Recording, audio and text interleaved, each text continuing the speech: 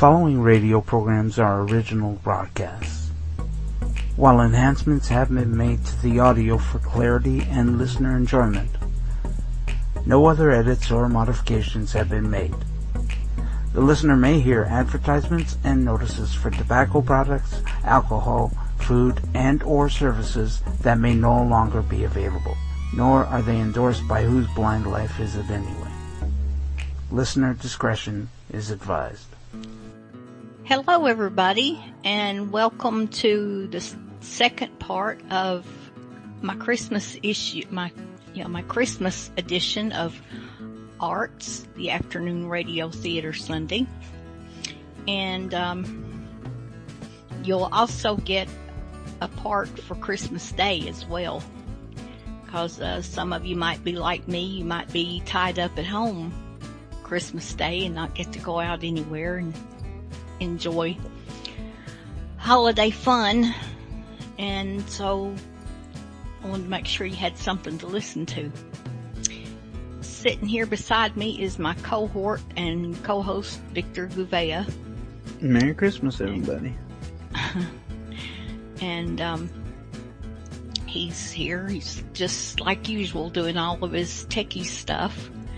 And if you want to listen to us live, you can listen to us on YouTube, Facebook, and Twitter. YouTube and Facebook, it's Whose Blind Life Is It Anyway? Twitter, it's at Blind Whose, BLINDWHOSE, one word. If you don't like any of those options, you can listen to us by podcast on most any podcast finder that's out there. Well, let's see, Audible won't do it, but I think everybody Audible else doesn't like it. Yeah, they're mad at us. Yeah. But anyway, I think they're the only ones that won't let us. But, well, they must have really strict guidelines. That's all I know. But, No, they're just looking for professionalism. oh. And we are far from it. Well, excuse moi. Mm-hmm. And you. It's awful. But, and if you can also listen to us, by Alexa, if you, and you probably can the Google thingy as well. I just don't know what it's called. But it's like the, Echo. But you can. Oh, the Google Nest, I think it's called, the Google NES. Not sure. I'm not sure either. I think it's just Hey Google. Yeah. Oops. My Android just went off. But you can bring us up that way too. Just tell it to play Whose Blind Life Is It Anyway, and it'll start out with the latest and go on and keep on going until you tell her to stop. If you want to email me with any comments, suggestions, what have you, you can email me at Afternoon Radio Theater Sunday, SUNDAE, like the ice cream. Afternoon Radio Theater Sunday at gmail.com. Sometimes I get my head wants to say at Whose Blind Life Is It Anyway.com. And I have to stop me and make it say it right. Well, between you and I and about 10 different other people who are listening to it, I'm developing a website. I knew that. BlindLifeIsItAnyway.com. But I haven't gotten to it yet, but I will. Well, you better get busy. Yes, I should. But, and if you want to write to Victor for whatever reason, he's at Whose Blind Life Is It Anyway at gmail.com. And, I think I've got all the house cleaning done up. So Oh, you missed a spot. I did. Pause me and let's see where I'm Oh, come on. I had to use, you landed right there in front of me. I'm sorry.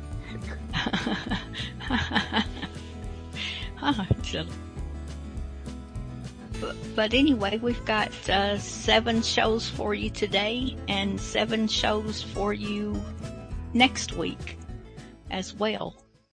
The first one that I have for you is it's the Aldrich family.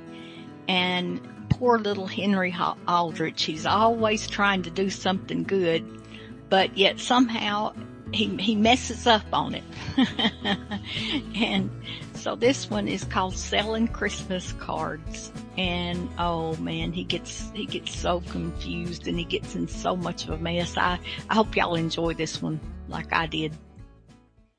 The Aldrich family, based on characters originated by Clifford Goldsmith and starring Ezra Stone as Henry with Jackie Kelk as Homer. Henry Aldrich. Coming, Mother.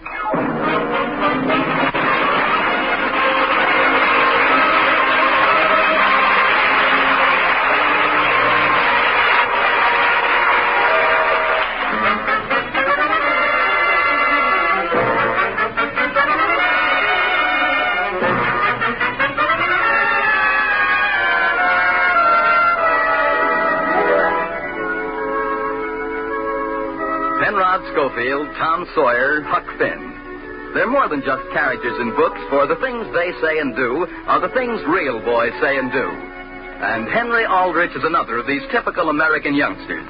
A boy from your own block, perhaps from your own home. Now our scene opens at the Aldrich telephone. Hello, operator. I want Elm 629. Elm 629? Henry, tell him exactly what you think of them. Gee whiz, they must have arrived by now. Number, please. Operator, I just gave it to you. Elm 629.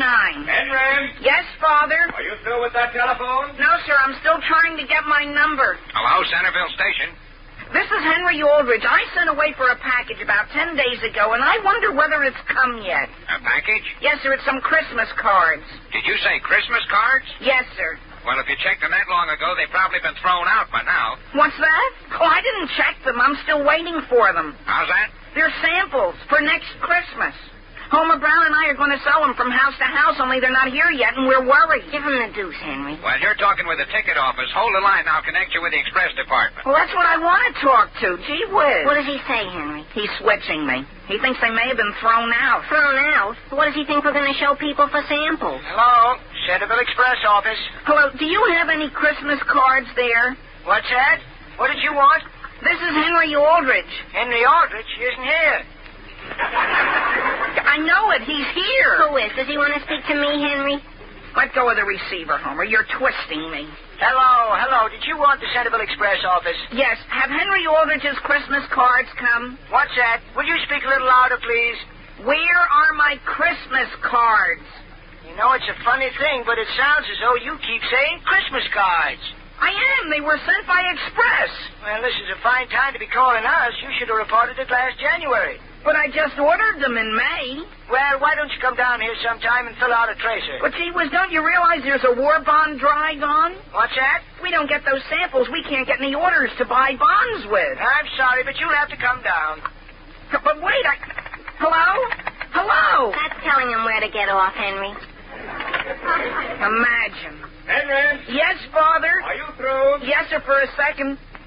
Could we ask you something? Not until I put in my call. But it's important. What's it about? Why, Christmas, Mr. Aldrich. Will you boys please get away from this phone? Yes, Father. Will you let us know as soon as you can discuss it, Mr. Aldrich? Sam? Yes, Alice. I'm going to phone Mr. Thomas. What are you going to say to him, Sam? I'm going to ask him quite frankly why he can't attend a few more committee meetings. You aren't going to say anything you'll be sorry for, are you? I'm not going to be one bit sorry. Here we are, ready to start a big bond club drive. Everybody's for it. They think it's a fine thing. But a few in this town aren't doing anything about it. Isn't Mr. Howard helping? He is not. There's another example. We have a chance to get some war bond show cards at cost. And Mr. Howard, the treasurer of the committee, can't show enough interest to make up his mind as to how many show cards we need. Well, dear, if I were you, I'd resign from the committee. And call off the war? Well, you can't fight it single-handed. Father? Yes? Alice, where's the phone book? It's right there on the stand. I know you've got a lot on your mind, Father, but would it be all right if I should ask you just one thing? What about? Christmas, remember? Christmas? Yes, sir. Have you bought your cards yet? Henry, will you please step out of my life while I look up this number? Hello, operator. I want Elm 232.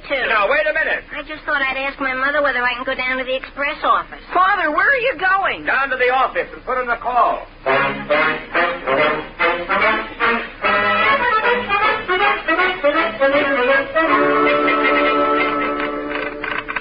Now then, tell me once more why you came down here to the express office. Well, I'm Henry Aldrich, and my friend and I are going to sell Christmas cards, see? Say that again, please. You're doing what? We're selling Christmas cards for next Christmas. Oh, well, I wouldn't be interested. But wait.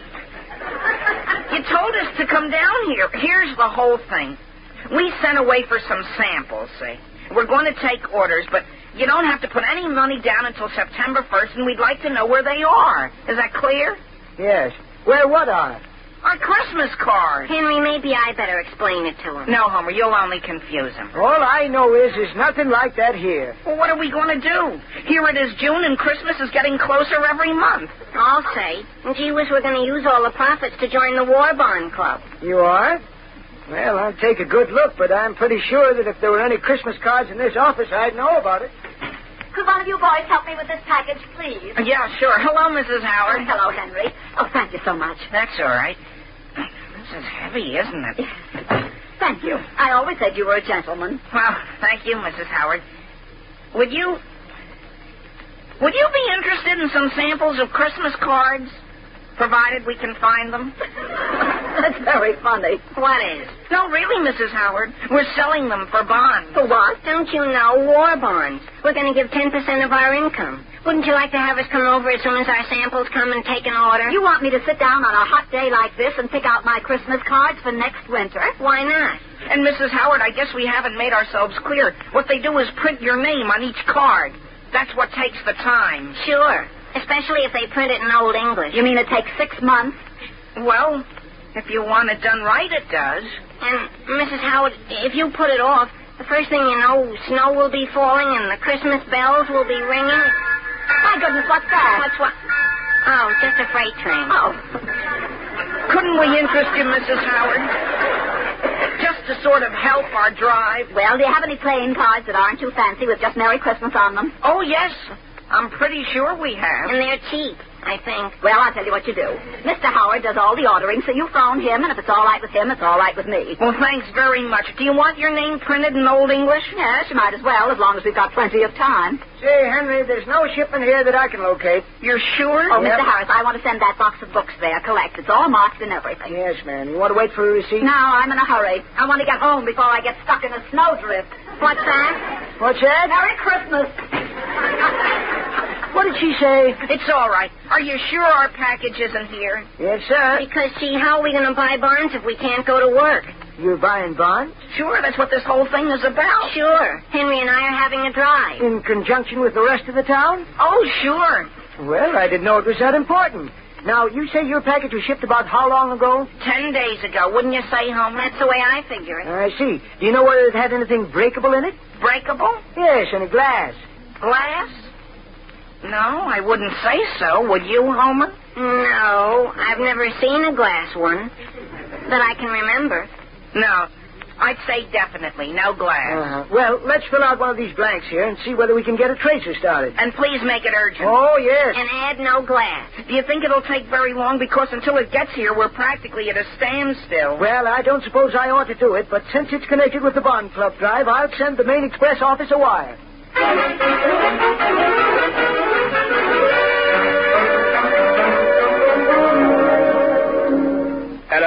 Hello, is this Mr. Bush's office? This is Bush. This is Sam Ulrich. Say, I was just talking with Ted Thomas. I asked him to do a little work on this Bond Club committee, and he seemed very much pleased. Yes? In fact, he said he was for it 100%. Fine. The only thing is, he says he's sorry he has a couple of other things that he's going to have to give his time to, and he suggested you take his place. That's for the bond committee, Sam? Yes. That's fine. Just fine. Glad to have the opportunity. In fact, I'm 500% for it. Well, that's fine. Now I'll tell you what we want you to do. Now, wait, Sam, wait. Before we get too far to this, I unfortunately have a lot of work on my desk. It's already way behind. You have? Yes, I'm a little ashamed of myself to let it go this far, especially at a time like this. Let's see. I'll tell you what I'll do. Get hold of John Clark. He's the man for you. John Clark? Yes, I was having lunch with him yesterday. He was saying he wished he could do something to help out. He said he felt so useless. He did? Well, that's fine. As a matter of fact, Sam, why don't you call him yourself? Easy for you to make direct contact. All right, thanks. Oh, that's okay, Sam.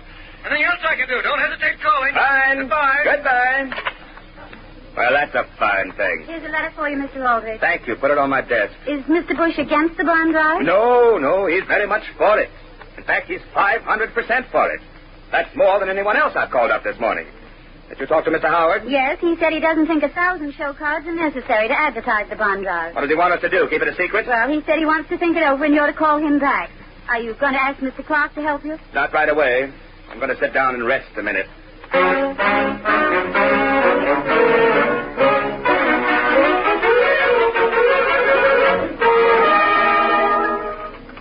Henry, let's see the telegram the express company sent us. I still can't believe it, Homer. Read it again. It says, Aldrich, Centerville, have no record shipment of Christmas trees this year. Wire further details, collect. Well, if that isn't the darndest thing, how could people be so dumb, Henry? What do you think we ought to say in reply? Tell them we can't understand their telegram. Will they please wire us more details? Well, that isn't going to get us anywhere, Homer. We've got to send them a very careful explanation. All right, only I don't know how we're going to do it in 10 words. Why should we worry about 10 words? They say send it collect. You got a pencil? Sure, what'll we say? Gentlemen. Gentlemen. Then how about don't want Christmas trees? Sure, that'll tell them. We cannot purchase war bonds because order we placed 10 days ago has not arrived. Sure. Have you misplaced Christmas cards? Some of those were New Year's cards, Homer. They were? Let's just say, have you misplaced holiday greetings? That's good. That'll tell the whole story. Here, Homer, take it over to the ticket office and finish writing it down while I phone Mr. Howard. What for? Tell him his wife wants him to place an order with us. You know, the more I think about this telegram, the better I like it. What's Mr. Howard's number? 855. 855? Sure. Number, please. Elm, 855. Elm, 855. Henry, do you think we ought to cut out any of this just to reduce the cost? What do you think? Well, the only word that isn't necessary is gentlemen. Why should they have to pay to be called a thing like that? Okay, scratch it out. Mr. Howard speaking. Hello, this is Henry Aldrich. What did you say, Aldrich? Yes, sir. Oh, yes. You're calling about the cards, aren't you, Aldrich? The cards? Yes, sir. Well, that's a coincidence. I was just sitting here thinking about them. You were? About how large are they? Well, I'm sorry, but the samples aren't here yet. Have you any ideas of the price? You mean by the dozen? Oh, you aren't trying to be sarcastic, are you, Aldrich? What's that? Well, I'll tell you what I'll do with you. If your heart's set on it, I'll settle for $500. What's that? But not one more. That's all we have. 500? That's right. Well, what kind of lettering would you like on them? Something in the way of Old English? Old English? Don't you think block letters would be easier to read at a distance? At a distance? Well, they're going to be tacked up on telephone poles, aren't they? Are they? Is this Mr. Howard? Yes, this is still Mr. Howard. Are you sure you want 500? Yes, sir, we can cover this town easily with that. Goodbye. Homer! Homer! What, Henry? Gee whiz, we've got to send another telegram to the express company and hurry them up. Why? Mr. Howard's taking 500. In Old English?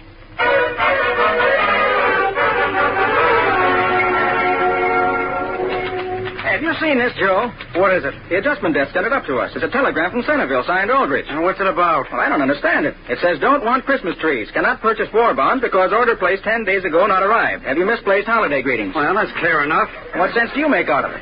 Well, they're having some kind of a bond drive. But what are they using Christmas trees for? Don't ask me. Probably for decorations. And they decided it was a bad idea. But we don't have any shipment of trees. All right, fine. And everybody's happy. Yeah, but, Joe, why do they say, have you misplaced holiday greetings? Hey, what's that? Isn't that a period right after misplaced? Is that a period? Sure, but it ought to be a question mark. Here's how it goes. Cannot purchase war bonds because order placed 10 days ago has not arrived. Have you misplaced? Question mark. Holiday greetings. Aldrich. What are the holiday greetings for? I don't know. Isn't next Sunday Father's Day? Sure, but how do they know I'm a father? And look at this, Joe. What they're looking for is a shipment of bonds. Of war bonds? That says so right there. The driver's held up because we misplaced the shipment. Gee, Bill, that's a pretty serious thing. Telegram, Mr. Cooper. Well, what's this one about? I don't know, but it's marked right. Oh, it's another one from Aldrich. It says, must have shipment. Have sold 500. Holiday greetings. Polite guy, isn't he? We're going to get into trouble, Bill. You better send that up to the superintendent and let him try to figure it out.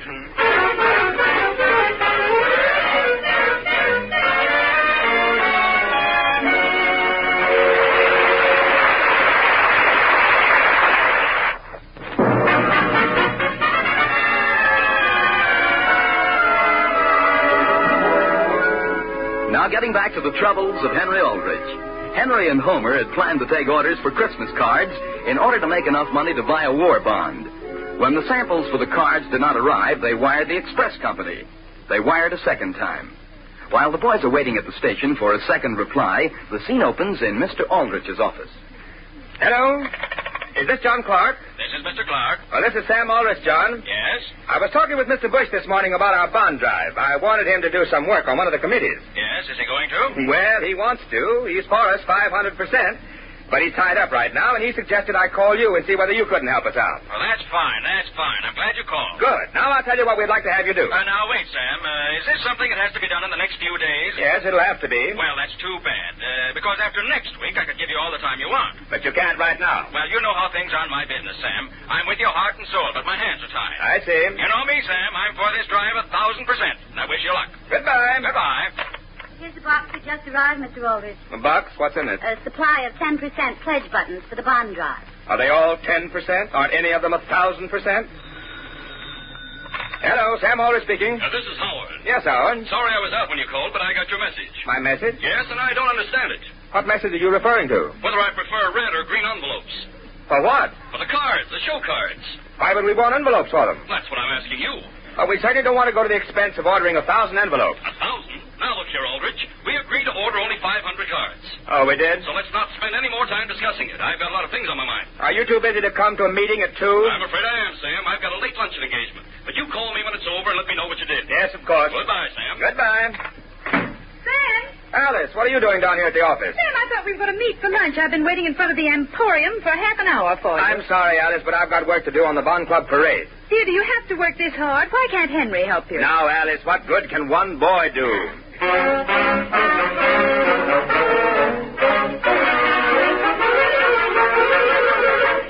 Read it again, Henry. I've already read it 4 times, huh? Well, read it again. I can't believe it. Aldrich, Centerville, greetings to you. Entire force trying to trace shipment for bond drive. If unable, locate, advise reordering through Treasury Department. Please wire further wishes. They're crazy, Henry. And it's signed by the General Superintendent. Well, that's what's the trouble. Do you know what my father does when he can't get action? What? He goes straight to the president of the company. Does that help? Sure. Let me have your pencil. Here. Gee whiz, don't they realize we're losing orders left and right? And Henry, what about the big parade? We don't want to ride on the float if we haven't even bought our barn. That's what I say. What are you writing? President of the Express Company. Time is growing short. Now, how about time is shortening? Yeah, time is shortening. Losing orders. What will we do about barn parade? Please send greetings. That's telling them, Homer. Do you think it's clear? Clear? Why, it's as plain as day. And look, just as soon as we've sent this, let's call Mr. Howard again. What for? I just thought of something else we forgot to ask him.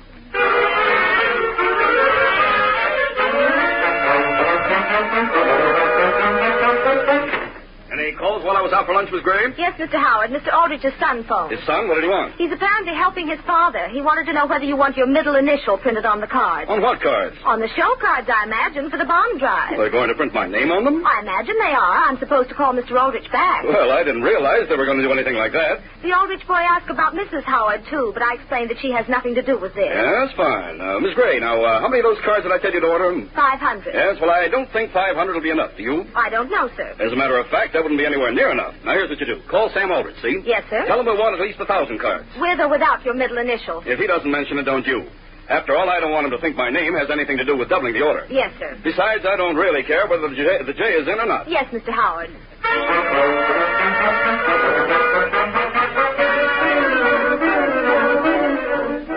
Mr. Aldrich. Yes, Miss Thompson? The editor of the Times is here. He wants you to go over some coffee with him. Yes, of course.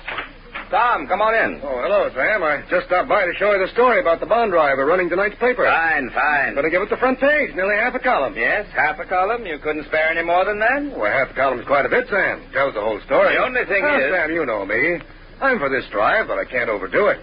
After all, my subscribers expect to find some news in the paper. The only thing is, Tom, the other paper's going to give their entire front page. We need the same from you. You mean some of the folks are against this drive? No, most of this town is working its head off. But there are a few, Tom, that need waking up. They're the ones we've got to sell on investing 10% of their income for the rest of this war. Ah, don't you worry, Sam. Everything's going to be fine. Excuse me. Hello, Sam Aldrich speaking. Mr. Aldrich, this is Centerville Station. We got a telegram here for you. Telegram for me? I think it's for you. It came in while I was out. It says Aldrich, Centerville. Now, go ahead. Who's it from? The president of the express company. From whom? What's he say? What's it about? He says, greetings. Am doing everything in my power to facilitate your bond drive. If you do not get fullest cooperation from our local representative, please wire. Well, then you say that's from the president himself? Yeah. And he's doing everything in his power to facilitate our bond drive? Yeah. And what's the rest? If we do not get fullest cooperation from local representatives, please wire? Yeah. And greetings. Greetings. Yeah, but that's not the important part. And you say it's signed by the president? Yes, sir. Are you sure that's for me? It's addressed to Aldrich. Well, then I guess it is. Yeah, goodbye, Mr. Aldrich. Goodbye.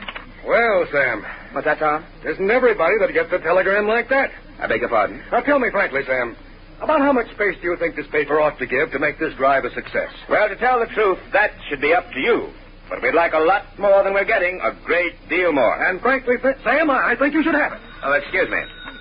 Hello, Sam Aldrich speaking. Well, Mr. Aldrich, this is Mr. Howard's secretary. Yes? Mr. Howard wanted me to tell you that if you feel we need 1,000 of those show cards, it's all right. Yes? Well, I'm glad he came around to my point of view. I'm just sorry I didn't ask for 1,500. Well, I think it would be all right if you ordered 1,500. You mean it's all right with Mr. Howard? Oh, yes. And print them any way you want to. Yes, well, that's fine. Sam, may I speak with Howard? Miss Gray, is Mr. Howard there? Well, just a minute. I'll call him. Yeah, Tom. Mr. Aldrich, there's a gentleman in the outer office that wants to see you. To see me? From the express company. Yeah? Excuse me, Tom. I'll be right back. Hello? Howard, this is Tom from over at the Times. Yes? Did you know that Sam Aldrich just got a personal wire from the president? No. Yes. And he told Sam if he doesn't get the fullest cooperation from us, he wants to... Hello. Is this Clark? Yes? Well, Clark, this is White. Say, you know that golf game we were going to have tomorrow? Yes? Well, would you mind our postponing it for a couple of weeks? I'm going to be pretty busy on the Bond Club drive. Oh, you are? Oh, yes. I don't know whether you know it or not, but the president's taking a personal interest in it. Sam Aldrich got a wire from Washington, and confidentially... Mr. Howard, I have your wife on the phone now. Thank you. Hello, Jenny. Yes? This is J.J. I won't be home for dinner, Jen. Why not? I've got to do some work on the bond committee. Probably be midnight before I get home. But, J.J., I've arranged a bridge game for tonight. Well, cancel it. The bond drive's more important. Yes, dear. Oh, has Henry Aldrich been in touch with you? No, what about? Christmas cards. Jenny, this is no time to think about Christmas cards. Goodbye. Hello? Is this Sam Aldrich? Yes? Well, this is Clark. Say, Sam, why didn't you call me again? What about? The bond drive. We can't sit back and expect you to carry the whole load. Well, I certainly appreciate that. Don't you think we ought to talk the folks into investing 15% each week instead of just 10? Well, we'll talk about it. Extra paper. Get your extra timeshare. Read all about the bond drive parade. Extra paper. All about the bond drive. Sam, just look at the float that's going by. Which one? The one just coming up to the reviewing stand. Oh, yes. Very good. Is the float that Henry and Homer are on in sight yet? Not yet. They ought to be along in a minute, though. Sam, which company here in town bought the most bonds? The Express Company. The Express Company? Yes, for some reason, the main office in Chicago wired that they'd be willing to top the pledge of any firm in town. Well, wasn't that nicer? Hey, you know those show cards, Howard, okay? Look pretty nice. Well, there certainly are a lot of them. You know, it's queer J.J. Howard hasn't spoken to me since we put them up. Oh, incidentally, don't let me forget to tell Henry when he gets home there's a package at the house from the Excelsior Greeting Card Company. Yes? Yes, it came this morning by parcel post. Yes? Sam, here comes the float that Henry's on. Where? Way down the street. See it, Sam? See it? Oh, yes. Sam, when did they get the truck? The Express Company loaned it. But Sam, why are Henry and Homer in track suits? They're supposed to be relay races, Alice, don't you see? Oh, yes, isn't that nice? What is that Henry's handing over to Homer? A torch, Alice. See the sign above them? They represent the spirit of total effort. Of total what? Effort, Alice. Effort. This drive is the greatest thing this town has ever had.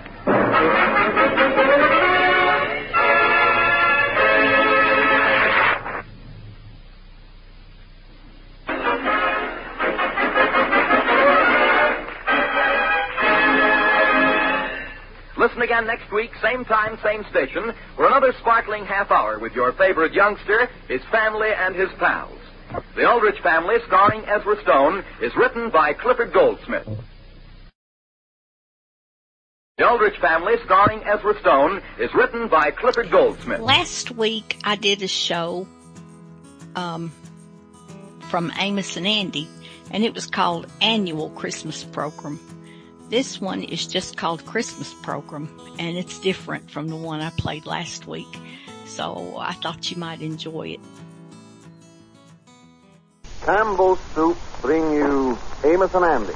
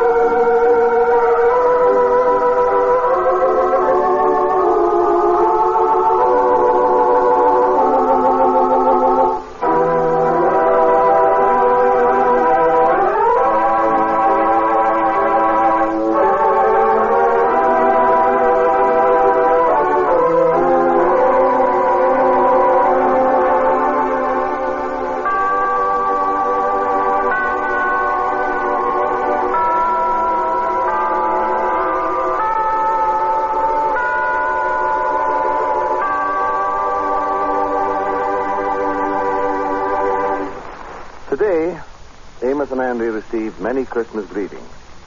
Both boys are extremely happy and are looking forward to Christmas Day. As the scene opens now, we find Amos in the front room of his flat. Andy has just entered carrying a few packages. A small lighted Christmas tree sits on a table in one corner. In the back room, Amos's baby boy is asleep in his crib, and his little daughter is preparing for bed. Ruby and her mother have just gone out for a short while. Here they are. Well, come in there, son. You look like Santa Claus there with all that stuff. Yeah, how is your boy? How is fine. Merry Christmas. Yeah, same to you. Doggone, that tree looks good. Yeah, don't it look pretty? Yeah, wait a minute. Let me lay these packages down here on the sofa. Oh, you making the rounds, ain't you, son? Yeah, making the rounds, spreading good cheer. Yes, sir. Oh, boy, that is a pretty tree, too. Yeah. Got a lot of lights on there, boy. Yeah, we saved some of them from last year, and then we got another new string this year and added on to it. Oh, that's good. Yeah. Well, we just decorated that tonight. Uh-huh. Ruby and her mama is going out to take a few things to some poor people that they know here in town. They'll be gone about an hour. Yeah, well, I'll leave these packages here. Leave these, all of them? Oh, sure. Here's one for Ruby. Here's one for Mama. Oh, gee. There's one for you right there. Oh, thank you. And there's a little rattle in here for your baby. Oh, gee, really? Look at here. And here's a package for your oldest child, your little girl. Oh, I certainly hear Santa Claus this year, and thank you so much. Well, that's all right. I see a lot of stuff over at my place from your house. Yeah, well, just like I told you, Andy, it ain't much, but we want you to know that we love you and we're thinking about you. You know that. Oh, well, Amos, I feel better this Christmas than I ever felt. Yeah. By the way, when you open up your packages? Well, the kids get up early, and, well, we all get up and start early Christmas morning. And by the way, don't forget, you promised me this morning that you'd be here for Christmas dinner with us. Yeah. Well, that sure is nice of you, all right, because the other Christmas dinners didn't work out so good. Oh, it didn't, huh? Well, we want you here, so now we're going to count on that. Oh, yeah. Well, that's swell. Yo. Well, I got to get going, son. I got to drop in on 2 or 3 people, say hello to them. Yeah, well, I hate to have you rush off, Andy. Don't you want to sit down a little while? No, I'll get going, son. Just want to come by here and kind of wish you a Merry Christmas tomorrow. Uh-huh. Well, you know I wish you one, son. Yeah, by the way, you don't want to go with me now, do you? Stop in on some friends or something? Oh, no, and I can't. I'm going on back now and see that the baby is covered up in the crib and say good night to Arbadella. You know, she wants to know all about Christmas. She can't wait till tomorrow. Yeah, well, that's great, son. Well, Merry Christmas again. Well, same to you, and thank you for the packages, Andy. You're welcome, Amos. You're welcome. So long. So long, son. Bring forth the royal diadem and crown him. Well, honey, you was in bed, ain't you? Daddy, can I turn on on the little radio for a minute before I go to sleep? Well, just for a minute or two, I'll snap it on for you. There he is. We let it warm up a few seconds. We don't want to wake up baby, you know. Oh, music never wakes him up, Daddy. Yeah, well, now, let me straighten your covers a little bit here. Mm-hmm. You said your prayers? Oh, Mama heard my prayers before she went out, Daddy. Oh, that's good, yeah. Glad the of Paul that. Taylor Chorus continues with the Lord's Prayer. Yeah, well, now, you get under covers, honey. Daddy, could you get some Christmas music on the radio? My darling, this is the very best Christmas music you could get. This is the Lord's Prayer. I can say the Lord's Prayer with Mama. She's been teaching it to me. Yeah, I know she is. What does the Lord's Prayer mean, Daddy? Well, it means an awful lot. And with the world like it is today, darling, it seems to have a bigger meaning than ever before. Well, what does the Lord's Prayer mean? The Lord's Prayer, well, darling, I'll try to explain it to you. Oh, will you, Daddy? Yeah, now you lay down and listen. The first line of the Lord's Prayer is this. Our Father, which art in heaven. That means Father of all that is good, where no wrong can dwell. Now the next line is, Hallowed be thy name. That means, darling, that we should love and respect all that is good. Oh. Thy kingdom come, thy will be done in earth as it is in heaven. That means, darling, as we clean our hearts of all hate and selfishness and fill our hearts with love, the good, the true, and the beautiful, then this earth will be exactly like heaven. Oh, that would be wonderful, Daddy. Then it says, give us this day our daily bread. Now that means to feed our hearts and minds with kindness, love, and courage, which will make us strong for our daily task. Mm-hmm. And then it says, and forgive us our debts as we forgive our debtors. You remember the golden rule? Oh, yes, sir. Well, that means that we must keep the golden rule and do unto others as we would want them to do unto us. And then it says, and lead us not into temptation, but deliver us from evil. That means, my darling, to ask God to help us do and see and think right, so that we will neither be led or tempted by anything that is bad. Mm-hmm. And then it says, for thine is the kingdom, the power, and the glory forever. Amen. That means, darling, that all the world and everything that's in it belongs to God's kingdom. Everything. Mommy, your daddy, your little brother, your grandma, you and everybody.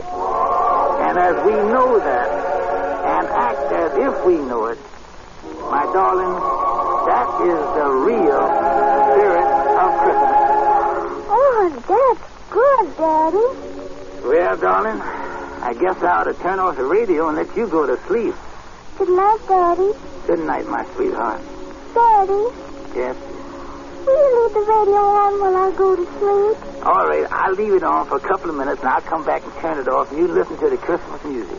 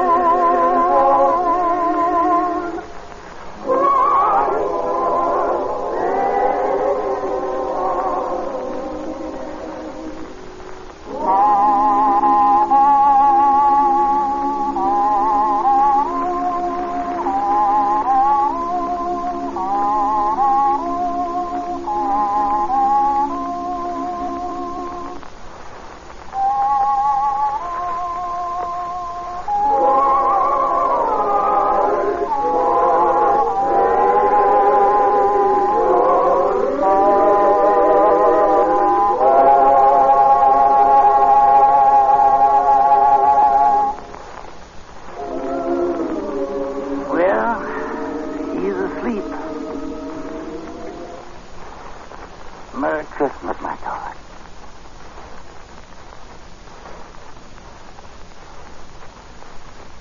Tomorrow is Christmas, the day of all days when old friendships and family ties are renewed and strengthened. This year, more than ever, the real fundamental things in our life stand out from the trivial and inconsequential. The Christmas service at church has more meaning. The old words, freedom, equality, tolerance, character, take on new values. And most of all, we realize the importance in our lives of the people we like most. Some of us, just as some of you, are fortunate to have our families with us this Christmas. Some of us, just as some of you, have folks in army camps, on ships, or on foreign shores. But this Christmas, there is a greater appreciation of family ties, of friends, than in the past 24 years. We think of you as friends of ours. And as such, Amos and Andy and I, and the makers of Campbell's Soup, wish you, with special warmth and meaning, a Merry Christmas.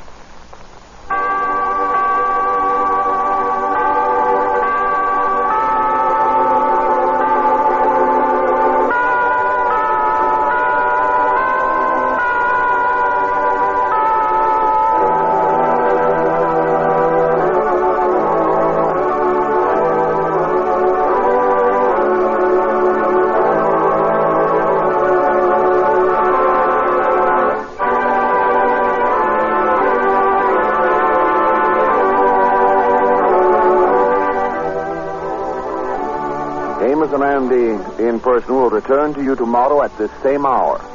This is Bill Hay speaking for Campbell's Soup, bidding you all good night. And inviting you to stay tuned in for Lanny Ross, who follows immediately. This show just breaks my heart every time I listen to it. And it's Dragnet, and it's called A Rifle for Christmas. And it's about this little boy, and he gets a rifle for Christmas, and he and his little neighbor boy gets to playing with it. And I think the neighbor boy ends up shooting him by accident. And then he kind of runs off because he don't want anybody to find him. It's just really pitiful, but it's a good show anyway. So you're saying it should make the NRA happy and sad at the same time? Well, either way they want it. They can be happy, they can be sad, they can never mind. I'll save that for Snap.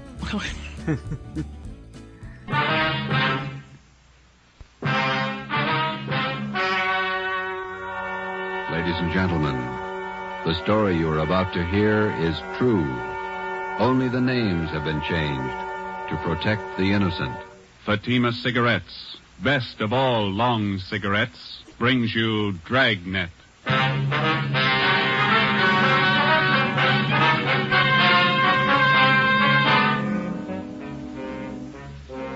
You're a detective sergeant. You're assigned to homicide detail. A small boy is reported missing from his home. His age, 9 years. Foul play is suspected. Your job, find him.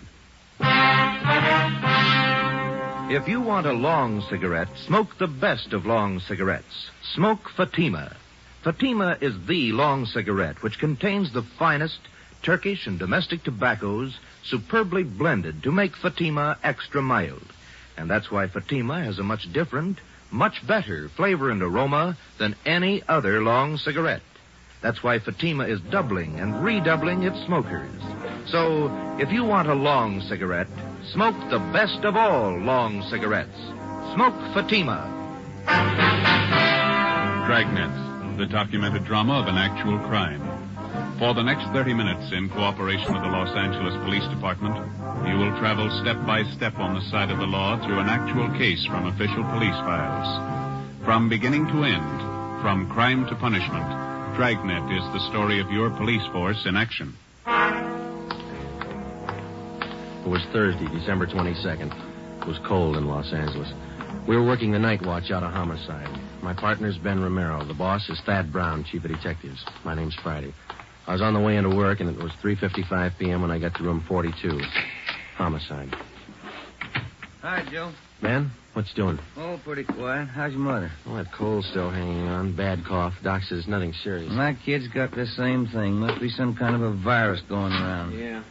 Is that a new suit you got on? Oh, yeah. Ma figured I needed one. Let me see. Oh, yeah, that's a nice shade of blue. Where'd you get it? Quincy's down in South Fig. Look okay? Turn around. Oh, yeah, that's a good fit. Did you get all the reports on the Webster case yet? Yeah, all taken care of. Let me get it. Homicide, Friday. Well, this is Levinson, Unit 113J.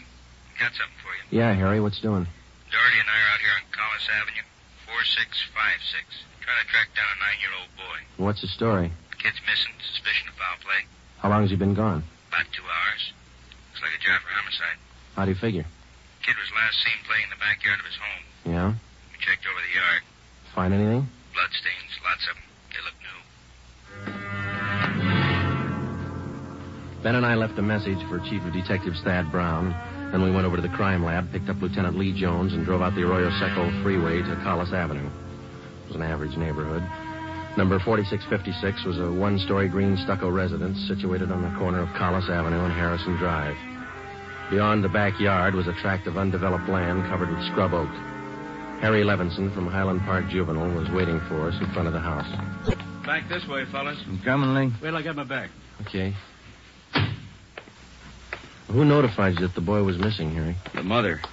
Said she went out to do some Christmas shopping about 11 this morning, left the boy home. She came back about 2 this afternoon. He was gone. What's the name? Johnstone. Kid's name is Stanley, 9 years old. Mm-hmm. Was this gate open like this when you got here? Oh, yeah. I haven't touched a thing. Here are the stains over here, Lieutenant Jones, along the edge of the walk, see? Yeah. Let me see. Quite a few stains, huh? Looks like it might be blood. Try some benzodine on these spots here. Yeah, there we are. See what happens? Where's the kid's mother now, Harry? In the house. Doherty's talking to her. Did you talk to any of the neighbors? People next door. One's on this side. They couldn't tell us anything. There it is, fellas. Yelly? These spots I covered with benzodine. They're turning blue. Bloodstains, all right. Can't say definitely whether it's human or animal blood. Mm-hmm. You have to go back to the lab to run it through? Yeah, biological precipitin test. Hand me one of those glass vials from my bag, will you? Yeah. Okay, here you are. Thanks. Scrape some of these flakes off for a test. There we are. How soon can you tap the blood for us, Lee? Precipitin test won't run more than 20 minutes. It'll take 3 or 4 hours to run a blood grouping, though. That's it. Anything else you want to check? Levinson, anything else? Oh, right here, my handkerchief. Empty shell. That marker over there by the rose bush, that's where I found it. From a 22, huh? Yeah. Might tie in, might not. Mark it and dump it in this envelope, will you? Oh, yeah. Yeah. Shell. There you go. Did you get out a missing broadcast on the boy here? Doherty did about half hour ago. Here's the description here. Mm-hmm. Thank you. Mother know about the bloodstain? No, we didn't tell her. She's worried enough already. And she has no idea what might have happened to her boy? No more than we do. She checked all her friends, relatives. We're covering the neighborhood. No trace so far. Not much to go on. Bloodstains, empty cartridge. Could mean 100 things. Any ideas, Franny? Yeah, just one, and I don't like it.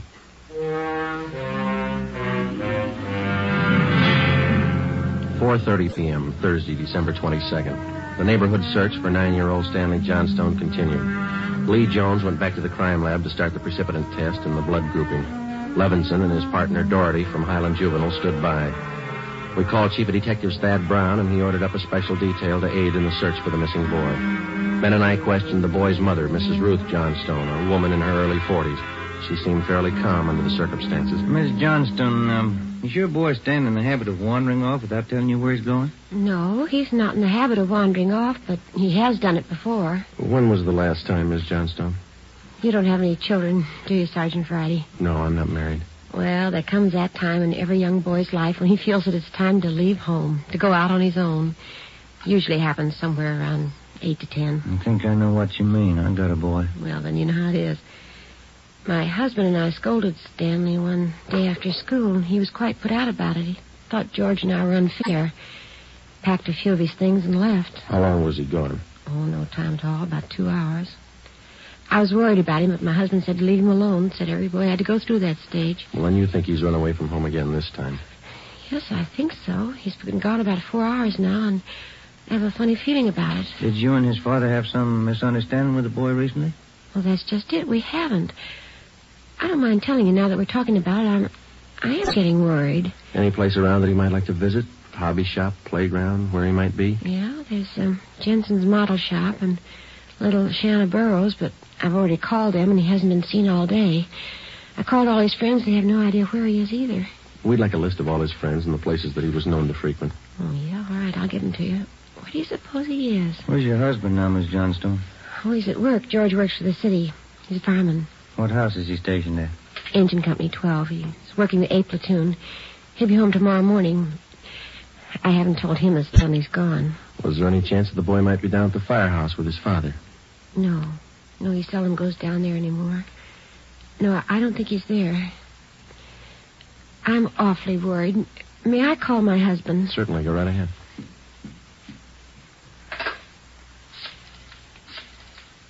I know George will be worried. Stanley's been gone too long. Hello? May I speak with George Johnstone? This is Mrs. Johnstone. Thank you. I hate to call George at his work. Yes, ma'am. Does your husband own a gun? Yes, he does. What caliber, do you know? Well, it's a .45 automatic. He got it. George? This is Ruth. George, is Stanley down there with you by any chance? Oh. No, I can't find him anywhere. He hasn't been here when I came home from my shopping. There are 2 policemen here. No, I said there are 2 policemen here. Oh, no, dear. I'll call you if we don't find him soon. All right, dear. Yes, you too. Goodbye. Well, I didn't think he'd be with George. That .45, is that the only gun in the household? Well, yes. Why are you asking about guns? Has anything happened that you're not telling me about? No, ma'am. Just routine checking. We'll have to take a look at that .45, though, if you don't mind. Maybe I should tell you. We do have another gun in the house, but it's all wrapped up. George bought it for Stanley's Christmas present. May we see it, please? Well, yes. Will you have to unwrap it? Yes, I'm afraid so. I think I can reach it. We had to hide it. Now, let me see. Oh, here's the paper it was wrapped in. Stanley must have found it. It's gone. See, here's the gift card and the box the gun came in, the rifle. Can I look at that box, ma'am? Thank you. How about it, Joe? .22 caliber. Thursday, December 22nd, 5:15 p.m. It was getting dark. The search for the missing boy continued. We checked the list of Stanley Johnstone's friends. None of them or their parents had any idea of his whereabouts. We talked with Levinson again. He had been in touch with the detail combing the neighborhood. They had found nothing. We went down to Collis Avenue and 10th Street, service station on the corner. 1 nickel, Joe? No, I got one. You watch for that, huh? Yeah. Okay.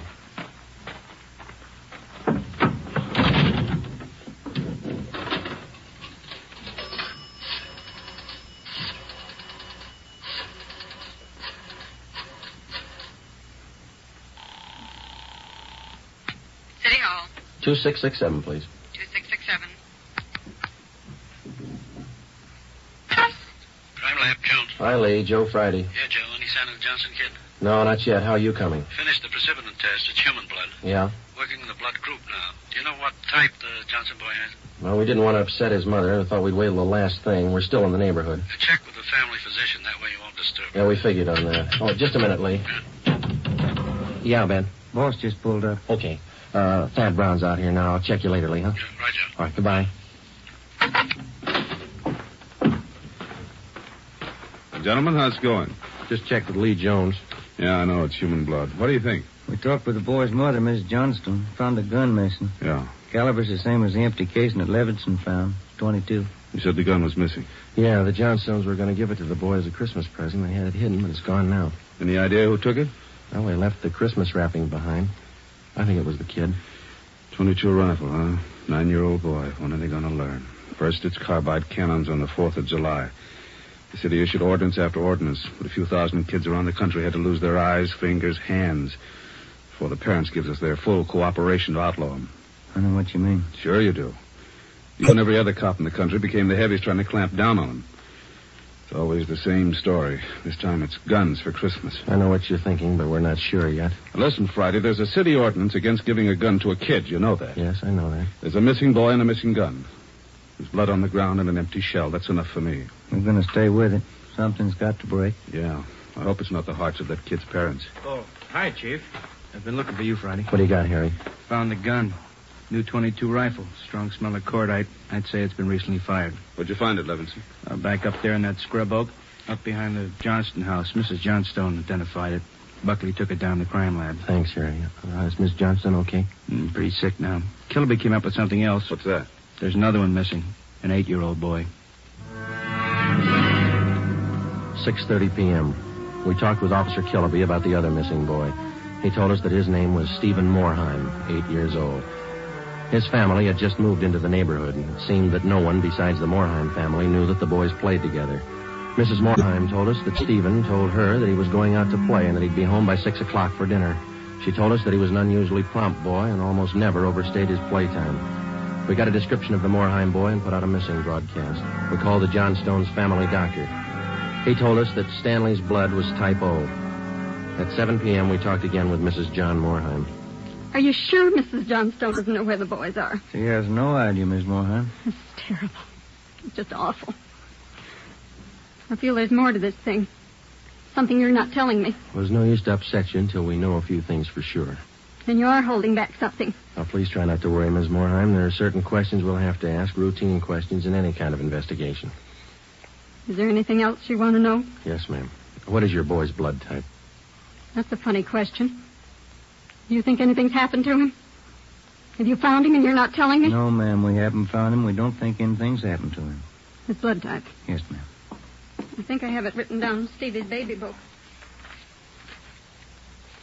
Yes, here it is. Type O. Thank you. Wonder if I might use your phone, please? Yes, of course. It's in the hall. Be right back, then. Yeah, okay.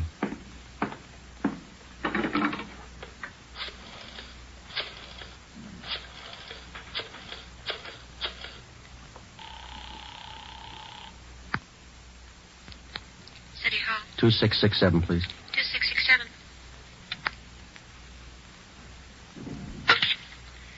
Crime Lab, Pinker. Hello, Ray. This is Friday. Lee there? Just a minute, Joe. Take 2, Lee. John speaking. Checking back, Lee. Did you get the blood types on the 2 missing boys? Yeah, both boys type O. So were the stains, Joe. Type O.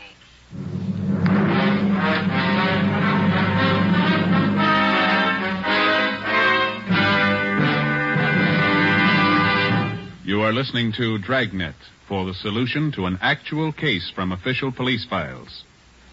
Now, here's a real solution to many of your Christmas shopping problems. If your friends smoke a long cigarette, give the best of long cigarettes, Fatima. Give Fatima for quality. The name Fatima has always stood for the best in cigarette quality. Give Fatima for flavor. Fatima has a much different, much better flavor and aroma than any other long cigarette. Give Fatima. They're extra mild. Yes, Fatima is the long cigarette which contains the finest Turkish and domestic tobaccos superbly blended to make Fatima extra mild. Yes, extra mild. So give Fatima for Christmas in the attractive golden yellow carton. It's the long cigarette that has doubled and redoubled its smokers. Yes, more and more smokers every day agree. Fatima is the best of all long cigarettes.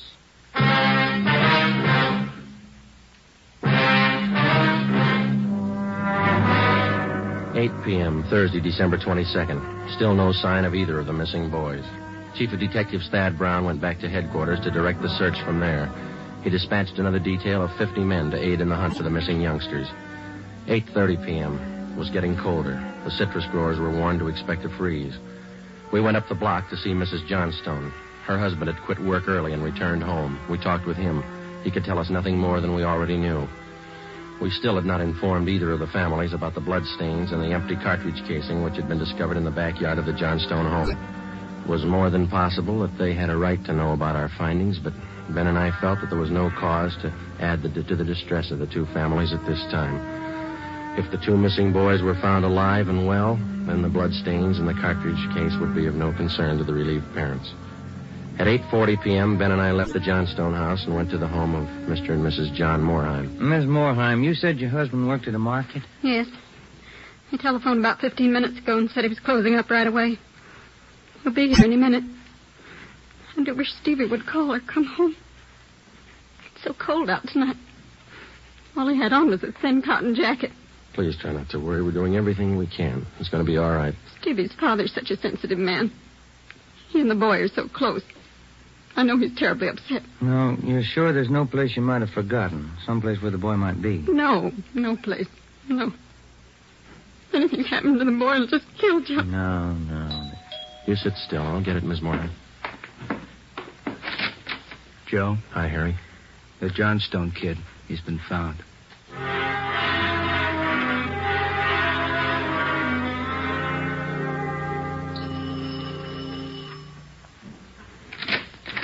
Oh, he's home, Sergeant. He's come home.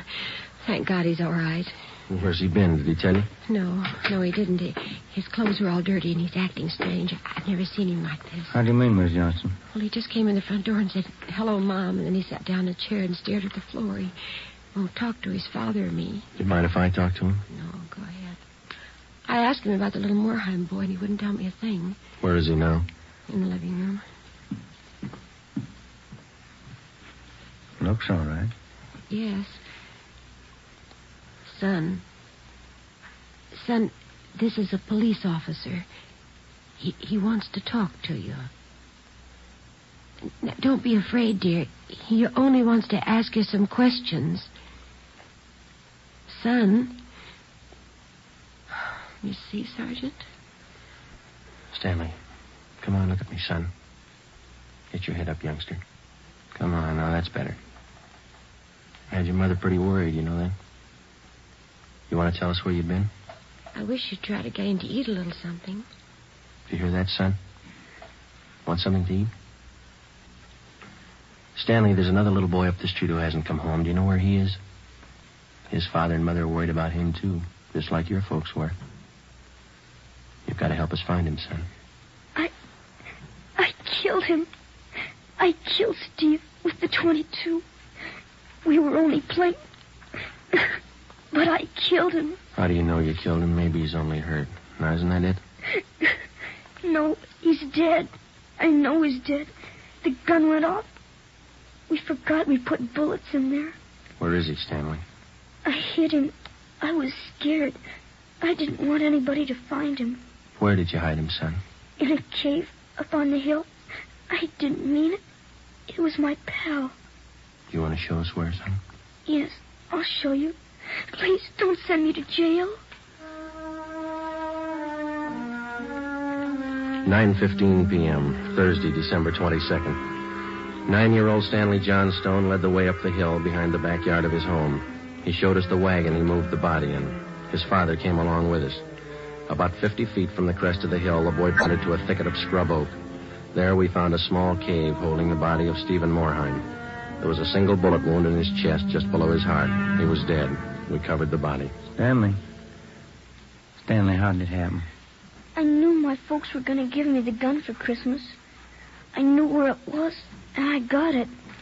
There was a box of bullets with it. Were you pointing the gun at Stephen? No, sir.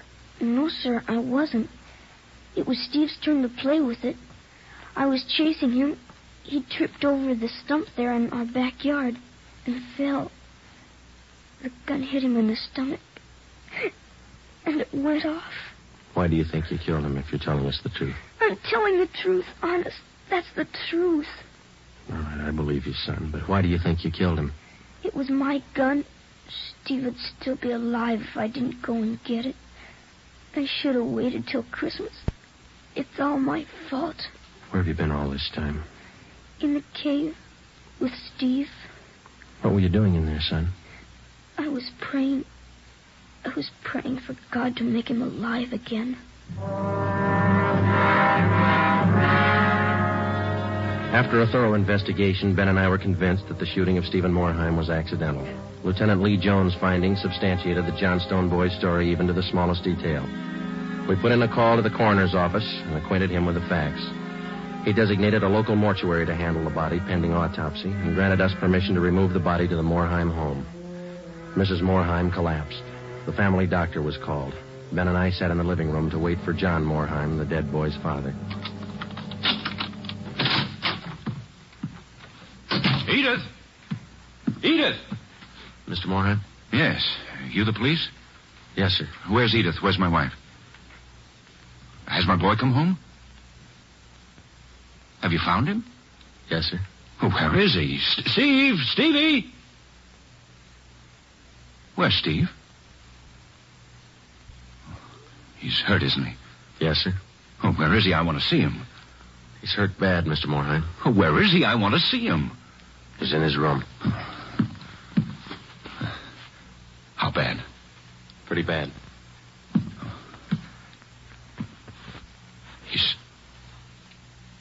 He's dead. All right, if I go in. If you want to. Will you go with me? Sure.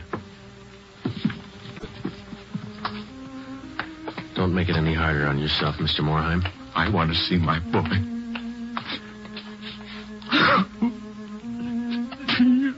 Mr. Morheim. Stevie.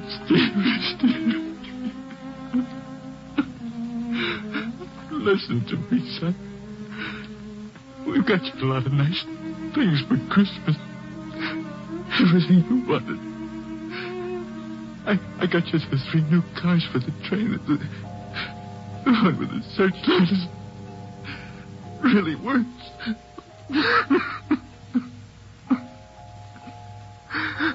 Son, you got that new switch you wanted to, and a lot more track.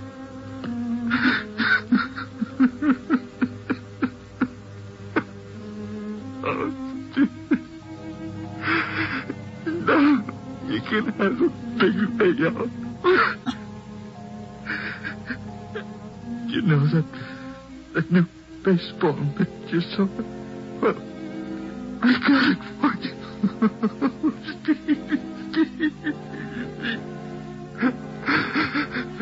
That cowboy outfit you wanted, I got that too.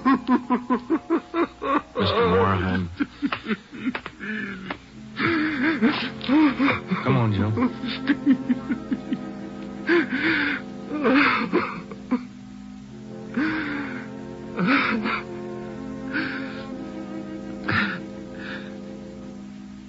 What happened? It was an accident. He was playing with the Johnstone boy up the street. Playing with a gun. It went off. What was the other boy's name? Stanley Johnston. It was an accident. Mr. Morheim, where are you going? I want to see that boy. We had no idea what the dead boy's father had in mind. We didn't feel that we should try to restrain him. We went along with him up the street to the Johnstone home.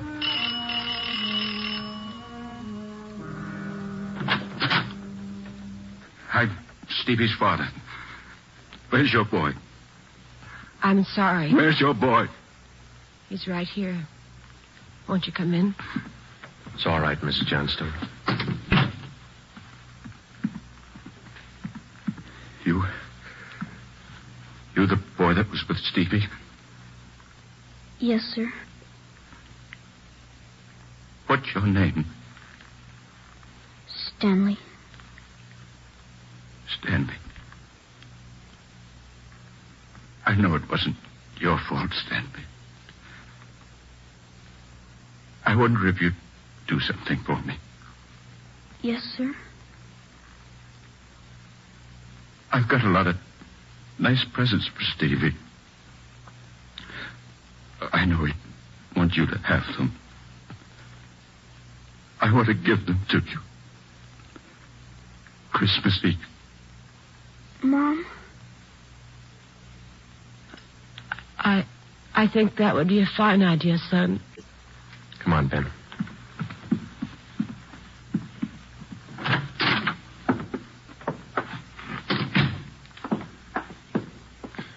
Well, what does it all prove, Joe?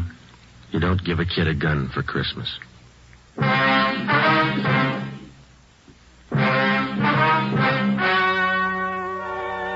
The story you have just heard was true. Only the names were changed to protect the innocent. On December 24th, 1948, a coroner's inquest was held in the county morgue, city and county of Los Angeles, state of California. In a moment, the results of that inquest. Now, here are authentic reports from all over the country that tell the story of Fatima's sensational increase in popularity. New York Division. Fatima sales up 132%. Chicago Division. Fatima sales up 453%. Los Angeles Division. Fatima sales up 545%. More and more smokers agree Fatima is the best of all long cigarettes. So enjoy Fatima yourself and give extra mild Fatimas for Christmas in the attractive golden yellow carton.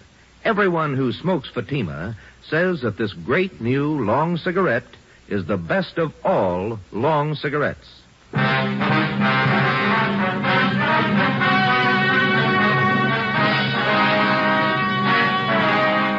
At the coroner's inquest, it was officially recorded that Stephen Morheim's death was the result of an accident. Stanley Johnstone, age 9, was absolved of any legal responsibility for his friend's death. You have just heard Dragnet, a new series of authentic cases from official files. Technical advice for Dragnet comes from the Office of Acting Chief of Police W.A. Wharton, Los Angeles Police Department. Dragnet honors Hennepin County, Minneapolis, state of Minnesota, and the men of the Hennepin County Sheriff's Office, another of America's great law enforcement agencies. One of these men, Sheriff Ed Ryan, veteran police officer and department administrator, who dedicates his life to making yours more secure. Fatima Cigarettes, the best of all long cigarettes, has brought you Dragnet, portion transcribed from Los Angeles. Be sure to hear songs by Morton Downey tonight on NBC. The next one is I have for you. It's Duffy's Tavern, and if you've never listened to Duffy's Tavern, it's about it's really about the guy who runs the tavern. His name is Archie. And, you know, all the guys go in there and they talk and carry on, have a good time, you know, like people do in bars. And, but this one is called The Cast Does a Christmas Carol. Or have I got that right?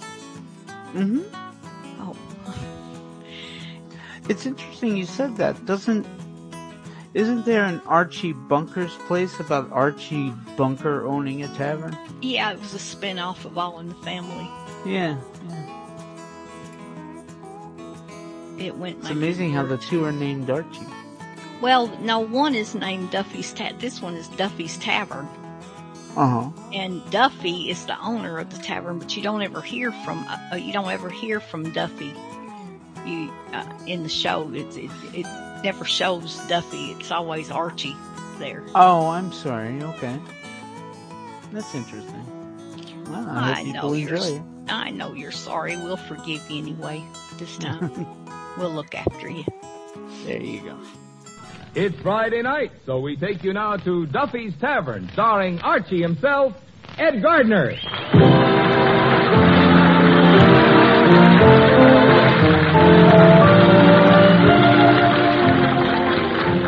Duffy's Tavern is brought to you by Bristol Myers, makers of Vitalis and Minute Rub, two products that will pay you to remember.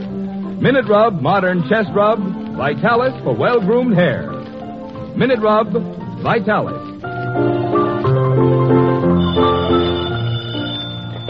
Hello, Duffy's Tavern. What do you eat? Meat to eat. Archie the manager speaking. Duffy ain't here. Hello, Duffy. Merry Christmas to you. By the way, we got 2 more Christmas cards tonight. Well, one from Colucci, the fruit peddler. Yeah, very pretty card, too. It's got his coat of arms. 2 crossed bananas with a tomato rampant in the background. Yeah, and the other one's from Cavendish, the undertaker. Yeah, it says, wishing you a joyous and Merry Christmas and a short but Happy New Year. P.S. Drop in and see our new Christmas wrappings. Yeah, you ought to be here, Duffy. Already the joint is reeking with Christmassy odor. Yeah, we're even putting on a show tonight, the Christmas Carol. What's an old play by Charles Dickens? Dickens. As in, go too deep. Yeah, well, the guy's a very famous writer, Duffy. He wrote David Copperfield, the Picnic Papers. That other one about the dame, you know, Oliver's Twist. Well, look, Duffy, I'm busy now. I got to rewrite the Christmas Carol. Yeah, well, I got to fix it up, you know. Some of the grammar is a little old-fashioned. I'll call you back, Duffy. Merry Christmas. Okay. Hey, Eddie. Yes? Look, it's Christmas. Why do you say we kind of infest the joint with a little Christmas flavor? Leave us put some mistletoes around and some holly wreaths, huh? Oh, we've practically got a holly wreath already. The customers at the bar is turning red, and the ones that just finished eating is turning green. Eddie, will you cut out the whiz me? I'm serious. Now, what could we do to make the joint a little more Christmassy? We could get a nice snow effect by whitewashing the sawdust. Yeah, that's a good idea. Sure, and I could trot around under the table with a little cask of brandy tied around my neck. Yeah, that'd be cute, like one of them St. Bernstein dogs.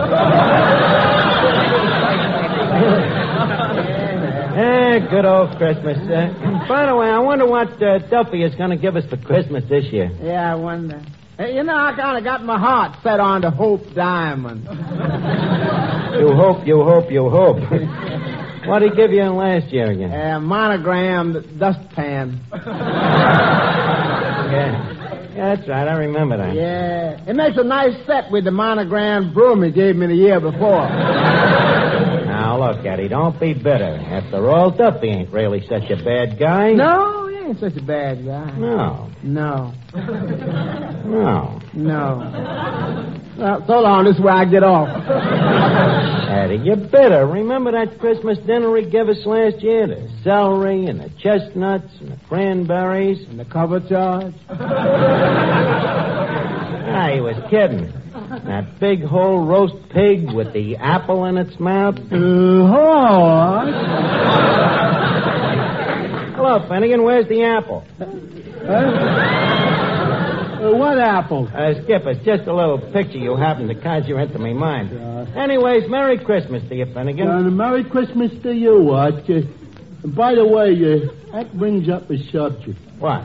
Arch, I'd like to ask you a question. What's the question? Oh, Arch, promise me you'll tell me the truth. I promise. Okay. Arch, is there a Santa Claus? Well, bless your heart, Finnegan. What brought this on? I was over to Macy's this morning, and on the 5th floor there was a tall, skinny Santa Claus, and I got down to the 3rd floor, and there's a short, fat Santa Claus. Frankly, Arch, I'm beginning to smell a rat. Now, tell me, will you? Look, I don't want to be no stool pigeon. I'd rather you'd ask somebody else. So, well, who am I going to ask, Arch? You asked me little brother Wilford, and he says there ain't no Santa Claus, but what does he know? He's only a child. Look, you put me in a very bad position. Well, you gotta tell me, Arch. I'm old enough to know. And I'm going to find out sooner or later anyway. Finnegan, please, I'd rather that somebody else... Oh, come on, Arch. You told me about the stork, didn't you?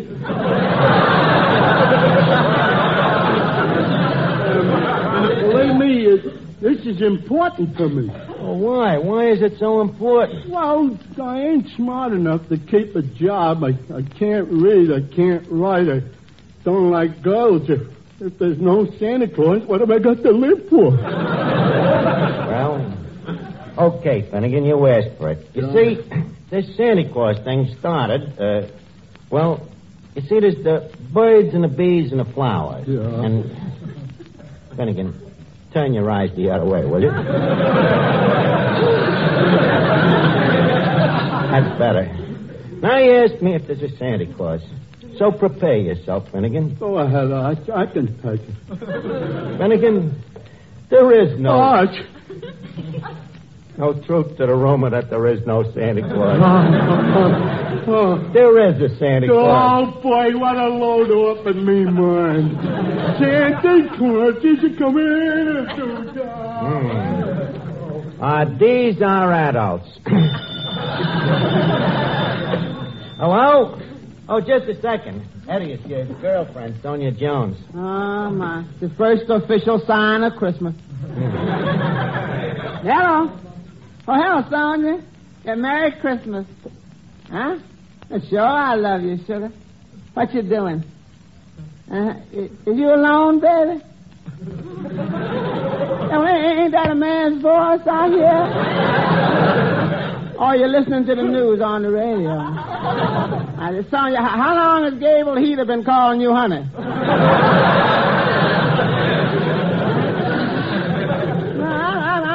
I'm just suspicious. Yeah, baby. I know I'm always in your heart. Yeah. But, honey, who's that that's always in your apartment?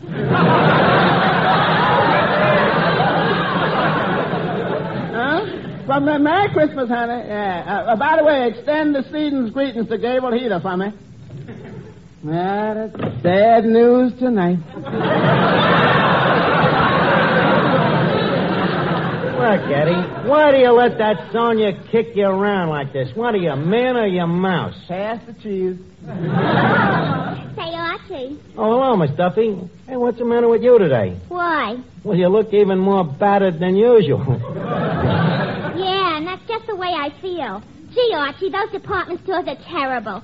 You try to get near a counter and you take your life in your hands. They push you around, tear your stockings, step on your toes, gouge your eyes out. Well, what were you trying to buy? Nothing, I was just browsing. Well, that starts our conversation this evening on a nice idiotic basis. Yes. Yeah. Incidentally, I hear you're going to put on a Christmas show tonight. Yes. Well, needless to say, you'll want me to sing. On the contrary, equally needless.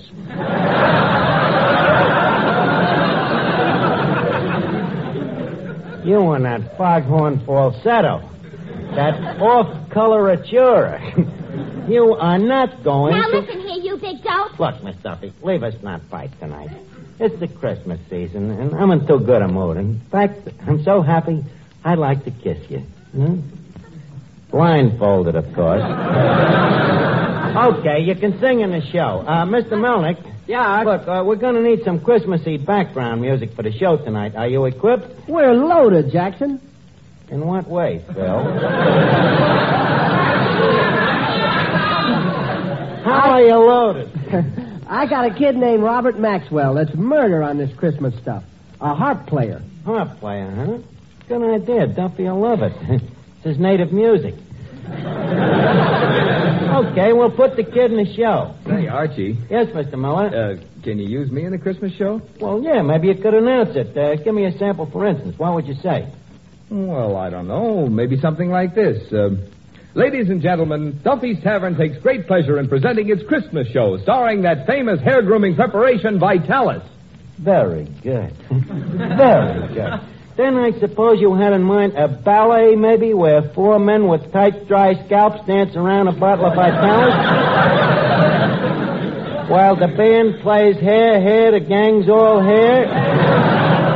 Well, no, Archie. The orchestra would play Here, Here, Vitalis is Almost Here.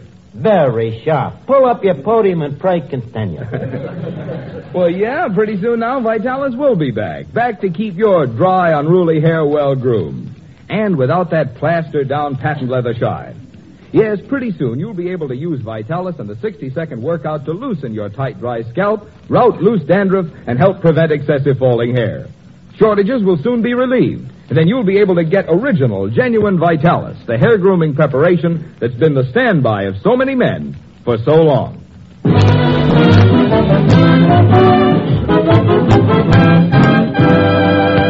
Okay, Eddie, we're all set. Now give me that bung starter. Thank you. Ladies and gentlemen, as you all know, each year we present our Centennial Christmas show. Now, that moment has just become ripe. So, I want you all to enjoy the show. Applaud when you like. Be merry. Have laughs. In other words, feel free to vent your spleen in any way you wish. So, without no further ado, leave us on with the show. Carry on, Mr. Miller. Thank you. Duffy's Tavern brings you Christmas music.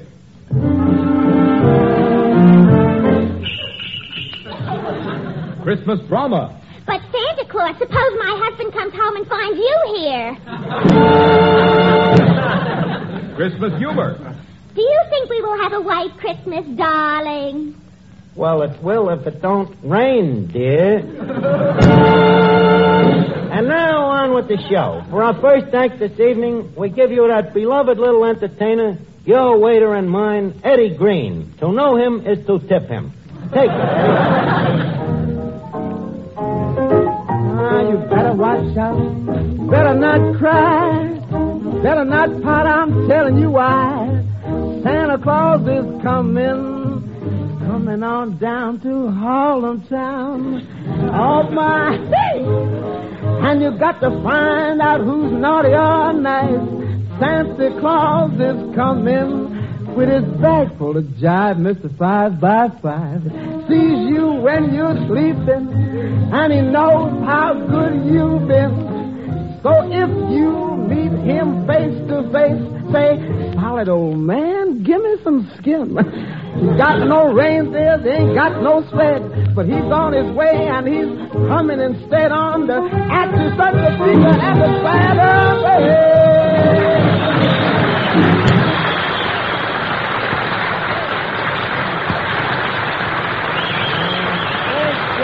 Thank you very much, Eddie Green. Now, for our next act, we reach into our Christmas grab bag, and what do we pull out? None other than Mr. Robert Maxwell's The World's Greatest Harpist. Okay, Robert, take us on a Miller side with a reach feet hubcap and send us solid with that old riff-raff sad sack, kid. Okay, take it away, Robert Maxwell.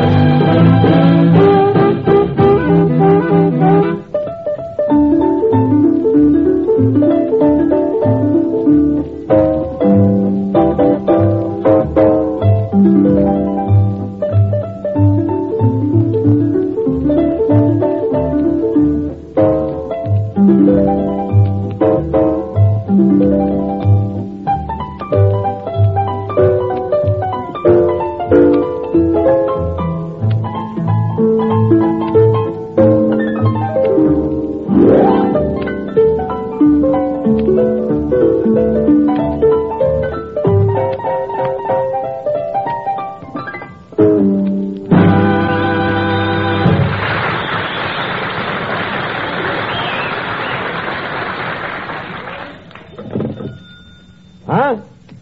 Well, Duffy, you gotta give the guy credit. He plays the thing with his bare hands. What?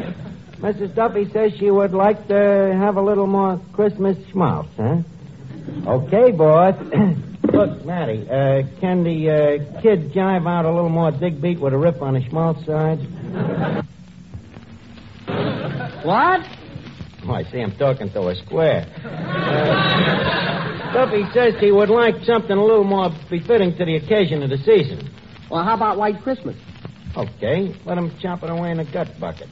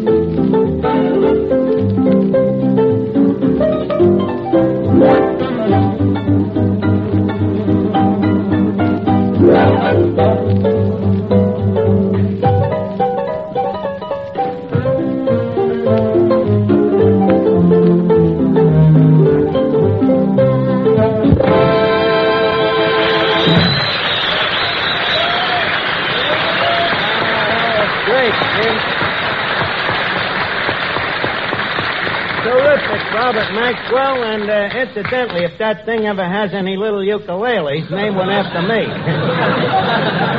Now, to continue our cruise down Santa Claus Lane, we next hear from that great singing duet, Clifton Finnegan and Miss Duffy.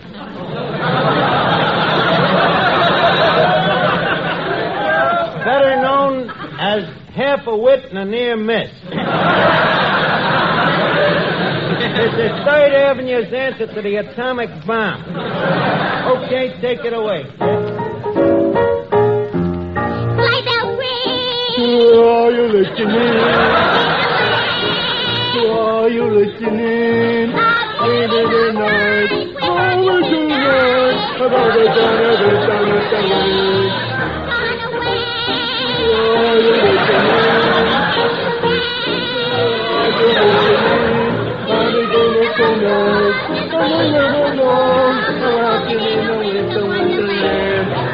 Later on, we'll catch fire.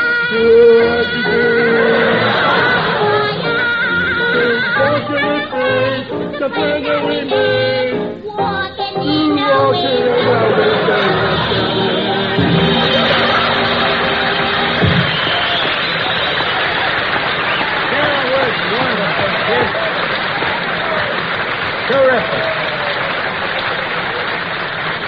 Terrific. Clifton Finnegan and Miss Duffy.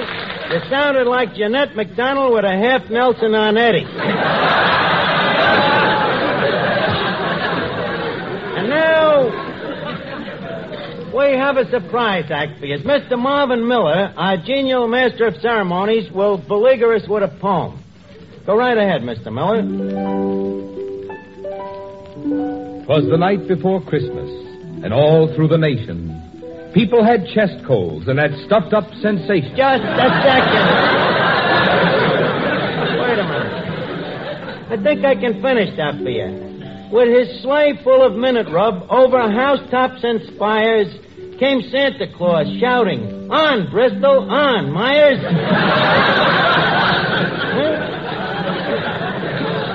Okay, Mr. Miller, you may now lapse into prose, if you please.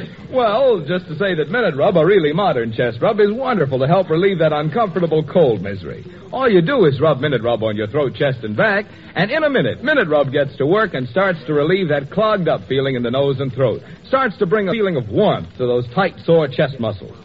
And because Minute Rub is greaseless and stainless, it can't stain clothes or bed linens. So get a jar of Minute Rub and get relief from annoying cold misery the modern way, the greaseless, stainless Minute Rub way.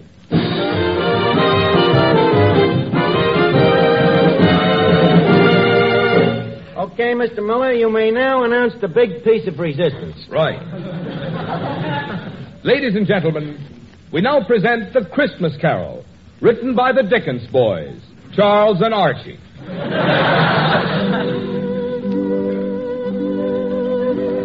As our scene opens, we find Ebenezer Scrooge, played by Archie, preparing to go to bed in his miserable little room on Piccadilly Square.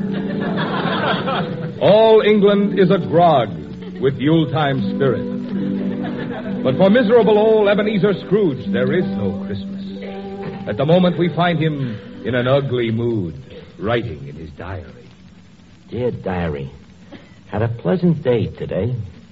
Bankrupted 3 widows, foreclosed 12 mortgages, and drove 9 families out into the snow.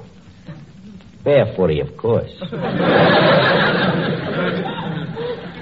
Oh, Mr. Scrooge, sire. Oh, it is my butler, Godfrey. What do you want, my man Godfrey? It's getting mighty cold in there. Do you think we can afford to throw another twig on the fire? Heavens to Betsy, man, you threw one on last Friday. Do you think these twigs grow on trees? I know, but it's getting cold in here. There's icicles on the window. So what? Ain't you never seen icicles on a window before? Not on the inside, sire. Oh, before I forget, the widow Scratchit called this morning. Scratchit. Is, she the widow of Willie Scratchit? I mean, Willie Scratchit? Yeah. She's the one you work to death squeezing limes in your lime house. She said you promised to pay her a pension of 2 pence a week. Well, get rid of her, Godfrey. If I have to go around paying 2 pence a week to every widow in Wessex, I wouldn't have a pair of pence to me name. Besides, it ain't my fault that husband of hers didn't save nothing out of what I gave him every week. But, sire, how much can one save out of 10 lashes a week? Bah, humbug. But the widow's downstairs starving, sire. Can't we at least give her a piece of bread? Oh, leave her starve. Them poor people is all alike. Greedy, huh, boss? Yeah. Give them bread today, and tomorrow they're back asking for water. Yeah, but, sire, this is Christmas. Christmas. How I hate it. Christmas trees, presents, happy people, goodwill. I hate Christmas. Yeah, but why do you feel this way, sire? I'll tell you why, Knave. Because I am a black-hearted, tight-fisted, bitter, stingy old skinflint. Oh, Duffy, not you, me.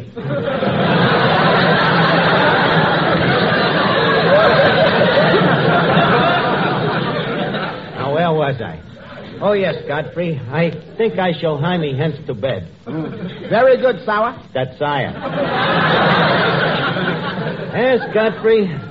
I've done a hard day's dirty work today. It'll feel good to crawl in between them nice, clean sheets of newspaper.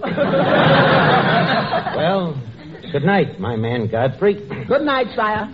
Don't forget to blow out the twig. Yes, sire. Not so hard, you fool. That twig's got to last us all day tomorrow. Sorry, sire. Now to close one eye and get some sleep. Yeah, got a big day tomorrow. Got to sprinkle banana peels on the front steps of the old lady's home.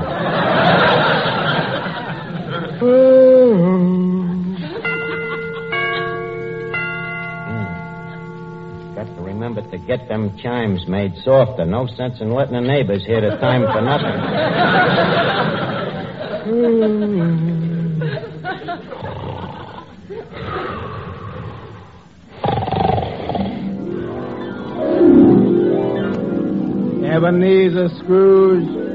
Ebenezer Scrooge, wake up.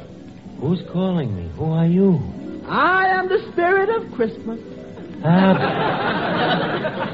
Bah, humbug. I have come to show you the suffering that your stinginess is causing. I'm going to take you to the house of the widow Scratchit. The next voice you hear will be that of the widow Scratchit herself. Oh, Tiny Tim. Tiny Tim. Coming, Mother.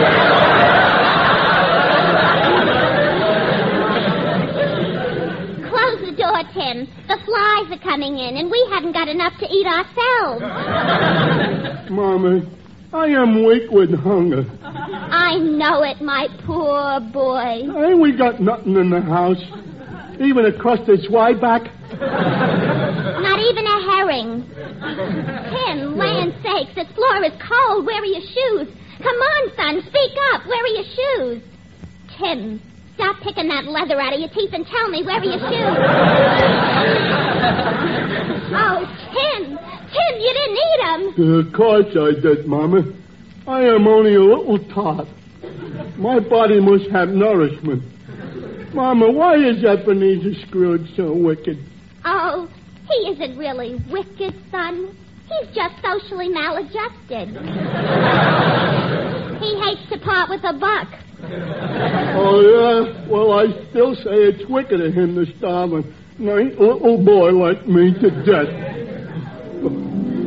Did you hear that, Ebenezer Scrooge? You have caused all this suffering with your stinginess. Spirit, you got me dead to rights. All of a sudden, I behold how low I have sank. Well, Ebenezer, what are you going to do about it? I'm going to give 50,000 pounds to Tiny Tim and Mrs. Scratchit. And the rest of my money, I will give to nothing but orphan asylums. Every one of them, from Essex to Wessex, from Wessex to Sussex, and as far north as Norsex. And I want to thank you, Spirit of Christmas. You have lighted up the way for me. You have learned me that it is better to give than to receive. Hello? Mrs. Duffy? Huh? He's over in the corner crying like a baby? I'll get him over to the phone. We'll try to cheer him up. Come on, let's see. Sing him a song, huh? Yeah. Hello, Duffy. What? Stop crying, will you? Well, I know, and we love you, too, but Christmas ain't supposed to be sad. Duffy, cheer up. It's Christmas is supposed to be gay. It's holly wreaths and Santa Claus and Prancer and Dancer and Dunder and Pilsner and...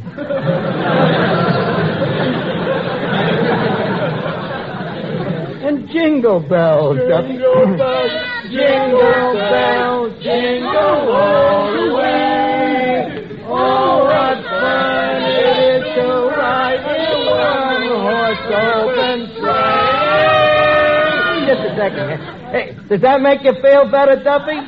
Huh? What a softy. He's crying harder than ever.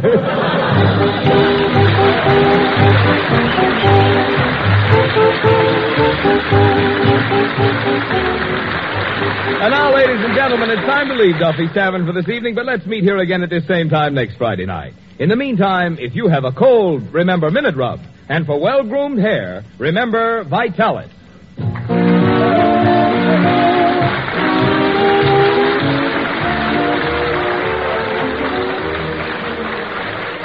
Did you know this? The Egyptians of long ago shaved themselves with seashells. Yes, and shell razors must have been mighty hard on a man's face. Of course, even today with the most modern razors, shaving can still be painful for men with tender faces. But now there's Ingram shaving cream. That rich Ingram lather helps condition your face for the razor. You enjoy cool, soothing shaves. You better try Ingram yourself. Remember, comfort means coolness. Coolness means Ingram. I-N-G-R-A-M. Ingram, the cooler shaving cream. The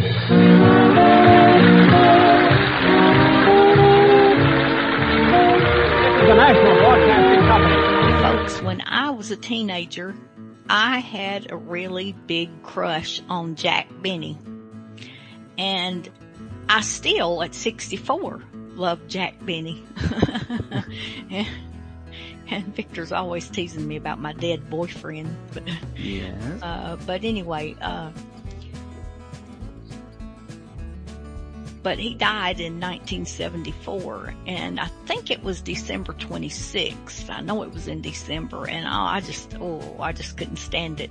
Cause I used to, the radio show or nothing didn't come on anymore, and I don't think his TV show was still coming on at that time. But I would see him occasionally on, different shows like the Lucy Show and stuff like that. He was always, he was always fondling in his vault. His money vault. And that's the way he was on his radio shows and his TV shows. He was a bit of a miser. And, I read somewhere that, in real life, he was the most generous person you'd ever want to meet, but, not only that, he paid Rochester a handsome amount every week. Oh yeah. But this one is, and to show you, this one will show you how tight he is in his shows. This one is called Cactus Christmas. Instead of getting a Christmas tree that year, he decorates a big cactus plant. So, hope y'all enjoyed as much as I did. Here we go. The Jack Benny Program, transcribed and presented by Lucky Strike. Lucky's tastes better, cleaner, fresher, smoother. Lucky's tastes better. Cleaner, fresher, smoother. For Lucky Strike means fine tobacco, richer tasting, fine tobacco. Lucky's tastes better. Cleaner, fresher, smoother. Lucky Strike, Lucky Strike. This is Don Wilson. There's no doubt about it, friends. Lucky's do taste better. Cleaner, fresher, smoother. Here's why. First, LSMFT, Lucky Strike means fine tobacco. Naturally mild, good-tasting tobacco. And second, Lucky's are made better. Made round and firm and fully packed to draw freely and smoke evenly. Anytime you get fine tobacco in a better-made cigarette, you're bound to get better taste.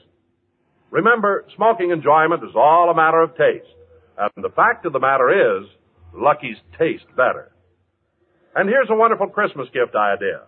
A gift that says, Merry Christmas and happy smoking 200 times. 10 packs of those better-tasting Luckies, all dressed up for Christmas in a beautiful carton created just for Lucky Strike by the famous designer Raymond Loewy. It makes a really welcome gift for your friends and family, for anyone who enjoys a good smoke. That's why you can't go wrong when you give colorful Christmas cartons of Lucky Strike. So this year, make it a happy-go-lucky Christmas. Yes? Be happy-go-lucky for Christmas gifts this year.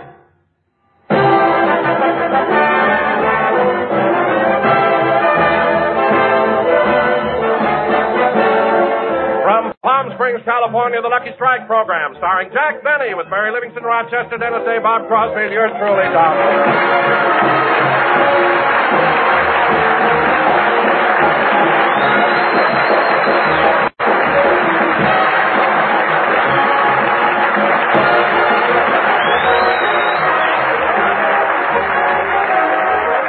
Ladies and gentlemen, as always at the height of the tourist season here, Palm Springs is just full of celebrities. But now I give you the celebrity the whole town is talking about because he's the only one paying summer rates. And here he is, Jack Benny.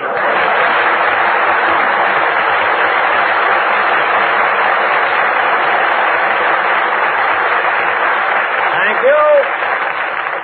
Hello again, this is Jack Benny talking, and Don, I don't care if the whole town is talking about me, because in Palm Springs, talk is the only thing that's cheap. Believe me. Huh? Yeah, I know what you mean, Jack, but I've worked out a pretty good deal where I'm staying. Where, at the Biltmore? Yeah, I get 50% off of my bill, and in return I put in 3 hours a day as a lifeguard. And yesterday Wait a minute, Don, wait a minute. You did say lifeguard. Yeah? Yeah, why? Well, it's just that I picture you more as a life raft. With a pontoon and back there. Well, you can joke all you want, but yesterday a man called for help, and I dived into the pool and saved him. Really, Don? Yes, sir. And you should have heard the way they bawled me out. Bawled you out? You saved a man's life, didn't you? Yeah, but when I jumped in the pool, 3 people sitting on the lawn almost drowned. And I've been telling everyone it rained yesterday. But, Don... Oh, Jack.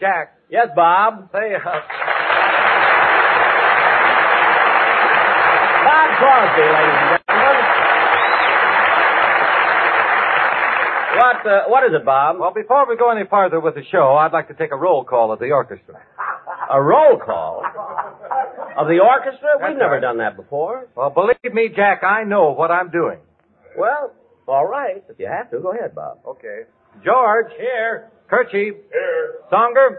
Here. Renly.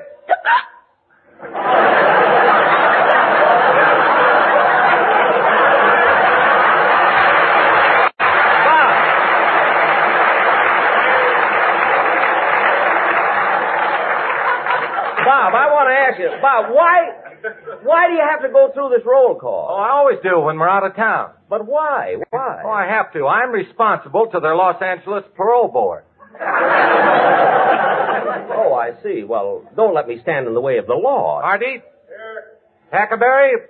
Wait a minute. Tackleberry's one of my writers. He's on parole, too. He keeps talking about the pen. I thought he meant paper made.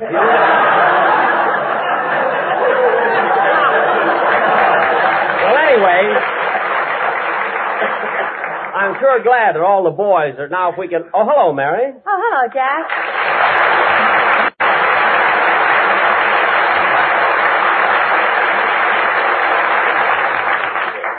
I'm sorry I'm late, Jack, but I was taking a golf lesson at Tamarisk, and I just didn't notice the time. That's all right, Mary. So Ben Hogan gave you another lesson, eh? No, I switched to one of the other fellas. I just wasn't getting any place with Hogan. You weren't getting any place with Ben Hogan? What was wrong? I find out he's married. Well, look, Mary, you don't have to make any dates here in Palm Springs. If you want to go out with someone, I'm here. Oh, no, Jack, not with you.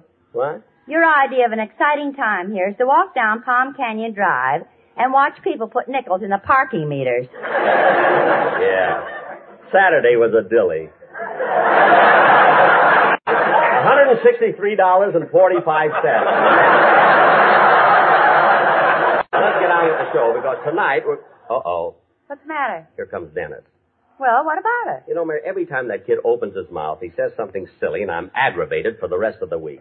But this time, he's not getting away with it. I'm ready for him. Well, hello, everybody. Hello, Jack.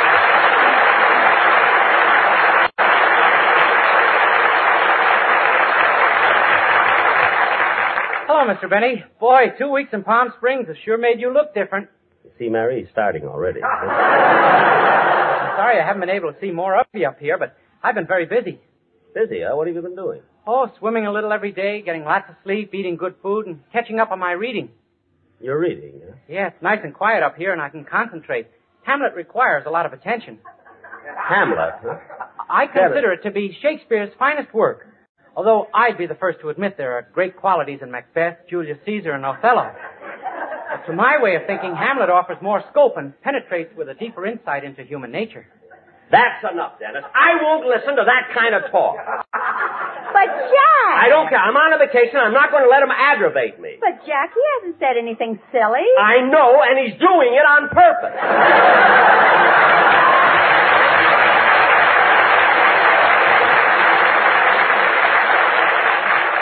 Dennis, you're deliberately trying to annoy me. Oh, no, I'm not, Mr. Benny. Then how come you're talking intelligently? I can't help it. I was out in the sun too long. But I discovered a way to keep cool. You did? Yeah, I get a big punch bowl, fill it full of shaved ice, put in 3 lemons, 2 oranges, some ginger ale, a quart of scotch, a bottle of Smirnoff vodka, and 5 maraschino cherries. Dennis, you drink that? No, I sit in it.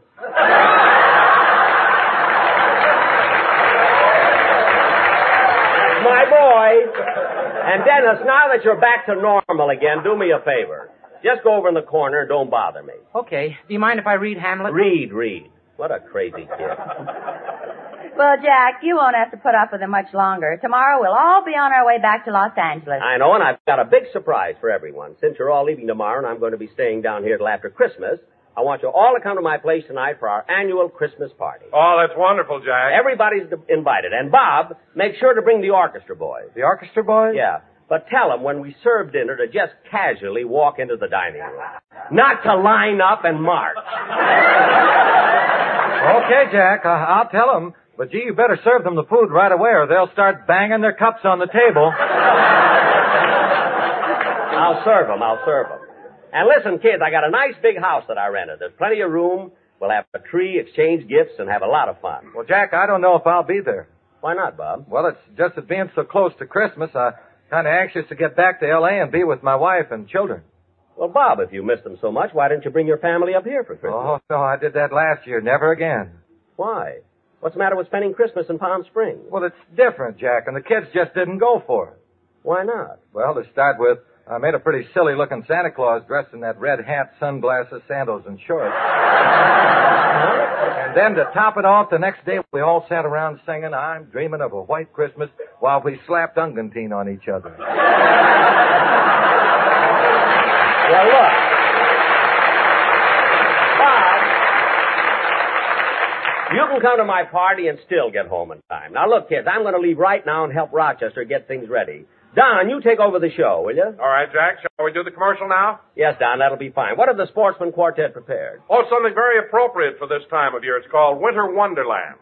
Winter Wonderland? Well, that song is all about snow and sleigh bells. That doesn't fit Palm Springs. Don't worry about it, Jack. We've got it fixed all right. Okay, go ahead. See you later, kid. All right, fellas, take it.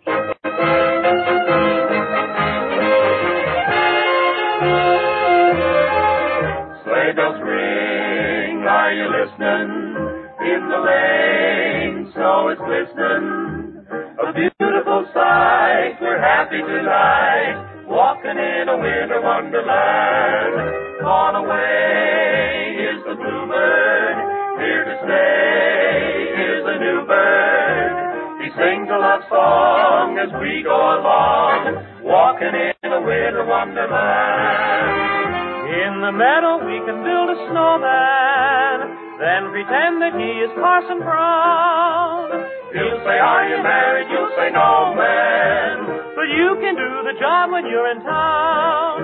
Later on we'll conspire as we dream by the fire to face unafraid the plans that we made, walking in a winter wonderland. Cow, cow, are you listening? See that owl, eyes are glistening. The desert at night is a beautiful sight. Palm Springs is a winter wonderland. In the sun, one relaxes. Oh, what fun, forgetting taxes. If you can afford your room and your board, Palm Springs is a winter wonderland. Santa rides the desert and he's singing, Merry Christmas, yippee-oh-ki-yay. In his bag for Benny he is bringing some shampoo and a curly new toupee. Though you roast and you swelter, still we boast you need shelter. 'Cause take it from me, along about 3, Palm Springs is a winter wonderland. Lucky strikes give you pleasure. Lucky strikes you will treasure. Yes, luckies are great when you celebrate Christmas in a winter wonderland. Better taste is the reason Lucky strikes are so pleasing. Yes, lucky's the one to puff in the sun. Christmas in a winter wonderland. Lucky Strikes are made of fine tobacco. Lucky's are a smoother smoke, here's why. Cellophane protects each separate pack, so they're always fresh and they are never dry. It's the brand you will see more by the pool at the Biltmore. Wherever you go, it's Lucky's you know. They're puffing in a winter wonderland. Lucky's are everybody's favorite brand. Puffing in a winter wonderland. Lucky's are everybody's favorite brand.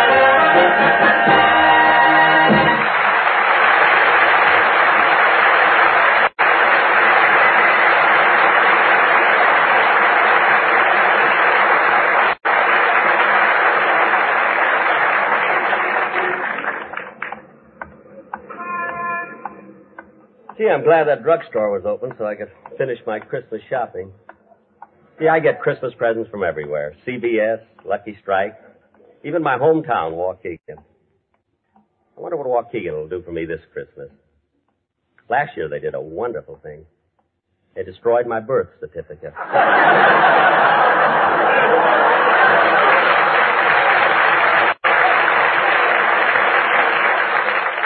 Now no one will ever know. Jingle bells, jingle all the way. Santa needs a nickel here if he wants to park his sleigh. Yum bum bum da dum dum dum. Oh, pardon me, sir. That's quite all. Mr. Benny! Why, Mr. Kitzel!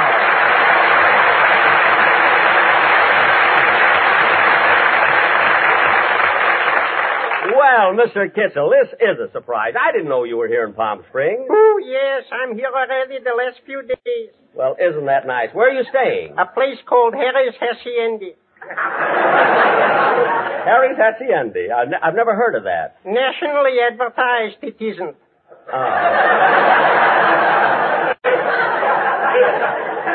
Well, if it isn't much of a place, I mean, why do you stay there? Where else for $7 a day can you get room, board, and a desk full of picture postcards from the El Mirador?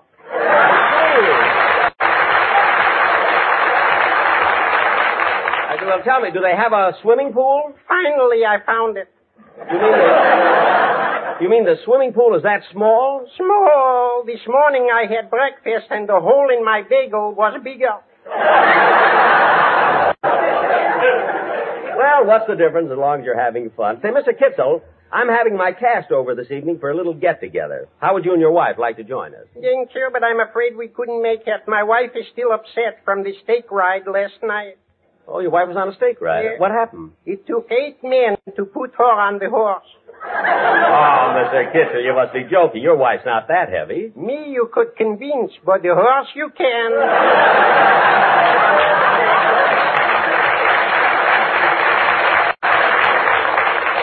You mean, The next time that horse runs, it'll be from a bottle of glue.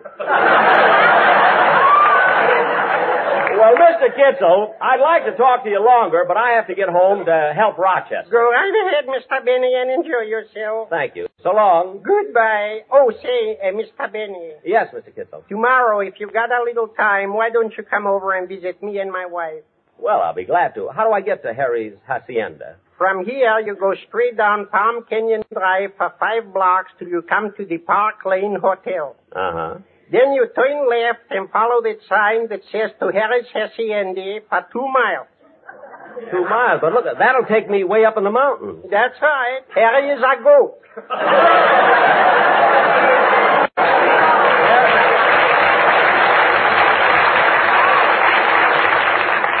A goat? Yes. Mr. Kitzel, you're joking. Smell me. What?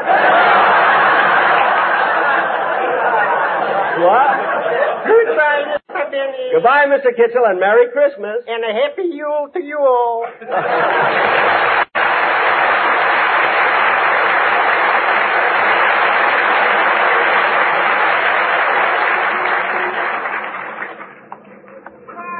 Jingle bells, jingle all the way.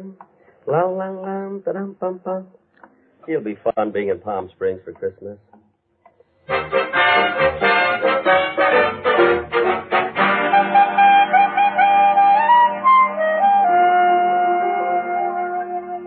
Rochester, hand me some more tinsel for the tree, will you?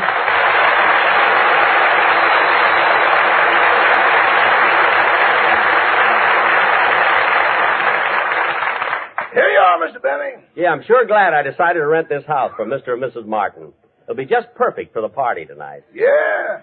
Well, all the tinsel is on. I think I'll put on the ornaments. I'll put this nice red one up. Ouch!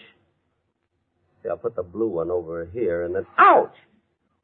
And I'll put the green one up on top. There. Ouch! Oh, darn it. Boss, I told you to get a Christmas tree instead of this cactus plant.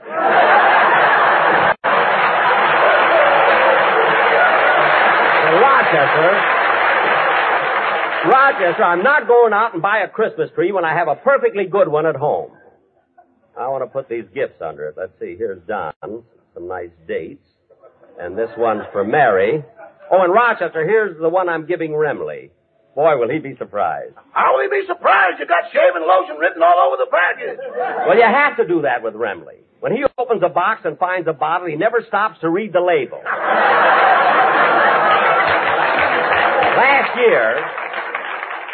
Last year, I gave him a miniature ship and a bottle. The mask stuck out of his mouth for 3 months.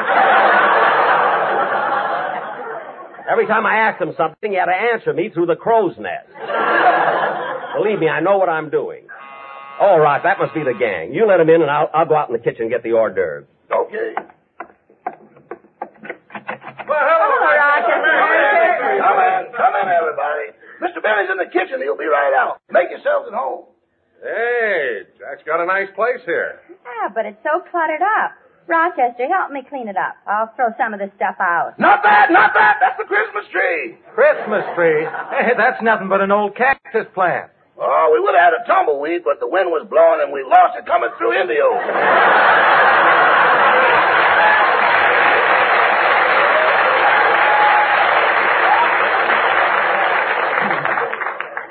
wait a minute. Look at that television set. It's got a coin box attached to it with a slot to put money in. Well, that's something they're trying out here. It's pay-as-you-see television. And Palm Springs is the only place where they're conducting this experiment. Jack has the same attachment on his set in Beverly Hills, and it's no experiment. Everybody here.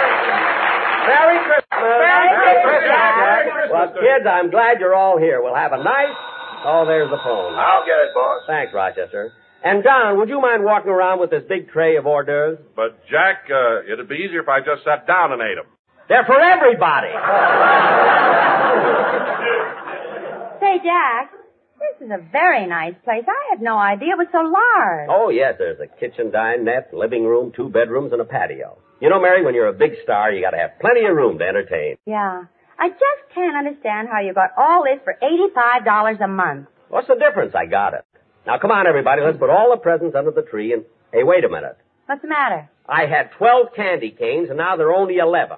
Where's the other one? Don't look at me. I'm not looking at you, but if your conscience bothers you, they're 10 cents each.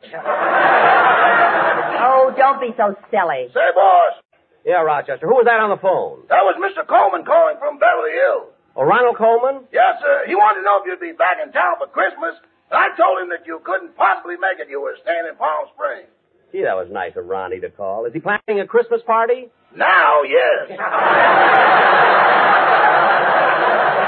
Huh? He said he'd check with me later about New Year's. All right. Hey, gang, why don't we open up our Christmas presents? No, it's too early. Everyone can take their gifts, but let's not open them until Christmas. Gee, I'm embarrassed, Mr. Benny. I got you a gift, but I left it at my hotel room. Oh, that's all right, Dennis. You didn't have to bother getting me anything anyway. Well, truthfully, I didn't know what to get you. You have practically everything, but I went all over Palm Springs and I finally found something. Really? What'd you get me, Dennis? A Gila monster.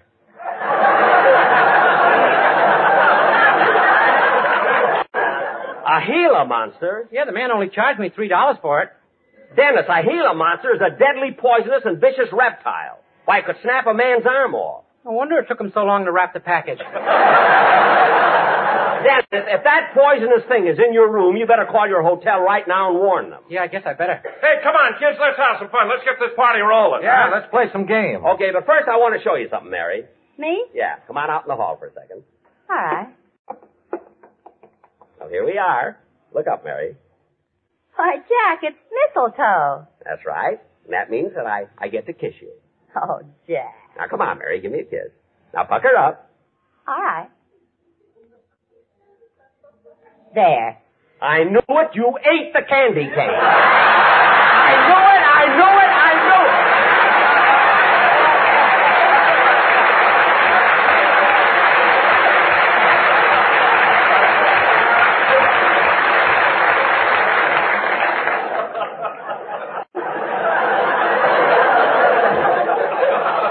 All right. Here's your 10 cents. For a minute, I thought you were getting romantic. Romantic, schmantic. A crime must be solved. Come back. Let's get back to the party. Mary, what was going on out there in the hall? Ask Boston Blackie. Never mind. Hey, Dennis, did you call your hotel about that Gila monster? Yeah. What did they say? Nothing. The phone keeps ringing and ringing, but nobody answers.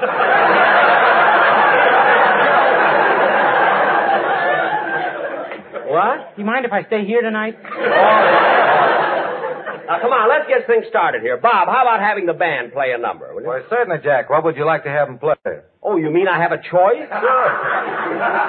Ramona, the Pagan Love Song, or Stay on the Light Side with East Side? Well, repertoire. Well, never mind the band. Let's all sing Jingle Bells. Yeah, let's all sing, huh? What's that noise? Remley wants to go home. Remley, put down that hacksaw and use the door. What a gang. Now, come on, kid. Let's sing Jingle Bells. Jingle bells, jingle all the way. Oh, what fun it is to ride in a one-horse open sleigh. Hey, quiet now! Hold it!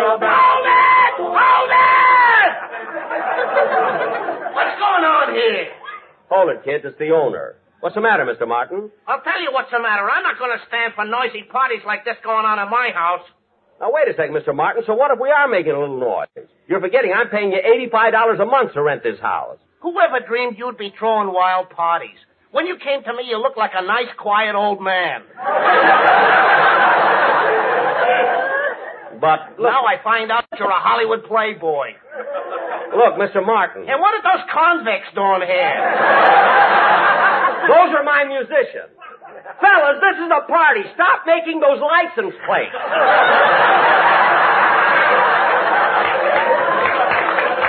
For heaven's sake. They're not home unless they're in jail. I guess we were a little loud, Mr. Martin, but we didn't know you were here. We were only having a little Christmas party. A Christmas party? Yes, if you prefer, we can leave. Well, we didn't even get to sing the Christmas carols. Christmas carols? Yes, we always sing Christmas carols. Gee, I'd love to hear that. Well, why don't you and your wife join us? You really mean that, Mr. Benny? Certainly. The more, the merrier. Gee, thanks. I'll go get my wife and we'll join you in a party. Now, Dennis, go get her. Dennis, every year at my Christmas party, you always sing a nice medley of Christmas carols. Yes, sir. Well, how about singing them first now? I'd be glad to. Quiet, everybody. Dennis is going to sing.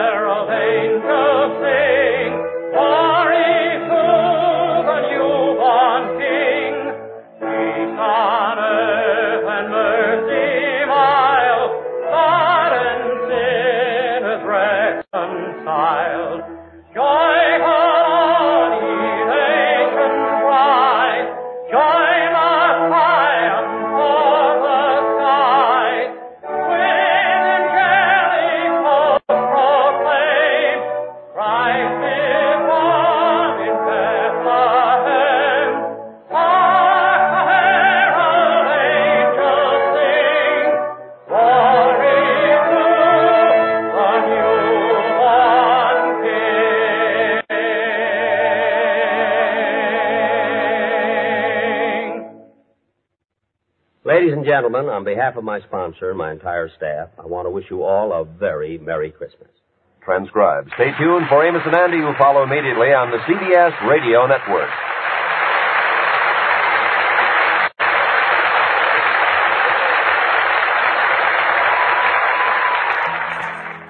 Folks, I thought I would treat y'all to another Jack Benny episode. I just couldn't resist. I was afraid he'd come back and haunt me if I didn't.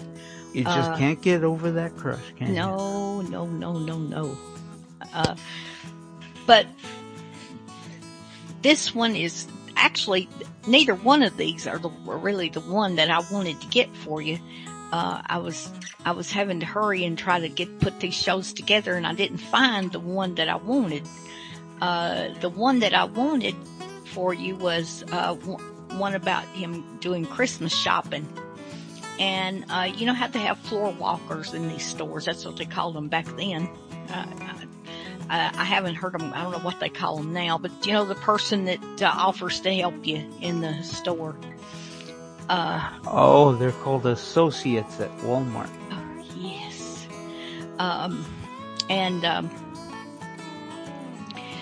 But the floor walker dreads seeing him come in every year, because he'll get something and he'll tell them how to fix the card in it and how he wants it wrapped and everything. And then he'll come back an hour or two later, a few minutes later, after it's all done, and change his mind, and he wants it another way. And that guy just wants to kill him, and I don't blame him. I think I'd have me a hammer there, and that first time he opened his mouth, I'd smack him with it. But this one is called The Day After Christmas, and it's a good one too. It's just not that other one is so crazy. I just wanted it for you. The Jack Benny Program, transcribed and presented by Lucky Strike, the cigarette that's toasted to taste better. If you want better taste from your cigarette, Lucky Strike is the brand you get. It's toasted to give you the best taste yet. It's the toasted cigarette. Friends, this is Don Wilson. If you're not getting all the enjoyment you should be getting from your present cigarette, switch to Lucky Strike and see for yourself how much more real, deep-down smoking enjoyment you get from Lucky's better taste. A Lucky tastes better because it's the cigarette of fine tobacco, and it's toasted to taste better. It's Toasted is the famous Lucky Strike process that tones up Lucky's fine, naturally good-tasting tobacco to make it taste even better, cleaner, fresher, smoother. Yes, find out for yourself. Buy a carton of better-tasting Lucky Strike.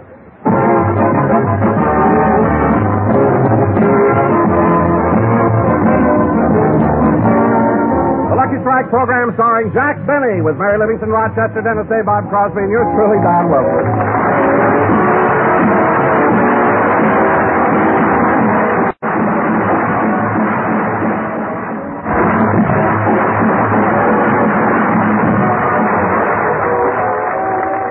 Ladies and gentlemen, tonight Jack Benny does another television show, but right now it's radio time.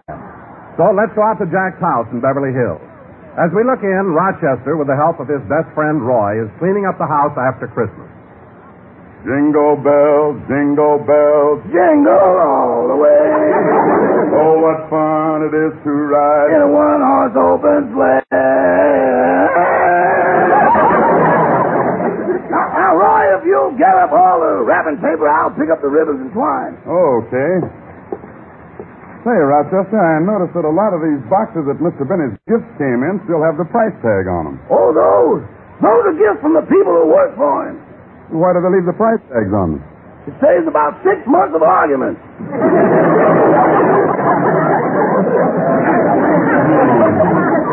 Now, here's a box that hasn't been opened yet. I know lots of people haven't come by to pick up their presents. Put it in the pile behind the tree. Okay. Careful you don't tip it. Yeah, don't worry. Say, Rochester, what's that little package lying on top of the pile? Let's see. Oh, that's Mr. Frank Remley's gift. And what's the big package on the bottom? That's Mr. Remley.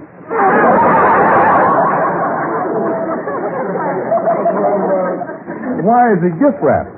He keeps better that way. Say, Rochester, what did Mr. Benny get from his neighbors, Mr. and Mrs. Ronald Coleman? They gave him that chair over there in the corner. Gee, that doesn't look like much of a gift. The chair looks so dull and drab. I know, but it gets mighty lively when you plug it in.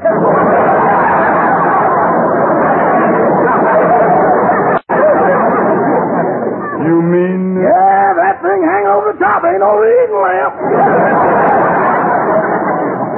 Rochester, you're kidding, aren't you? Yeah. I thought so. Say, Roch, next week is New Year's Eve. You got any plans? Yeah, I got a date with Susie. Say, that reminds me. Susie spoke to me about you the other night. She did? Yeah. She says that you two have been going together so long, she's kind of disappointed that you haven't proposed to her yet. Well, Roy, I've thought about it a lot, and... Well, I've been with Mr. Benny so long, I'm a confirmed bachelor. I've picked up too many of his ways. Yeah, but you ought to think about getting married. You know, you're not getting any younger. I'm not getting any older either. That's something else I picked up from Mr. Benny.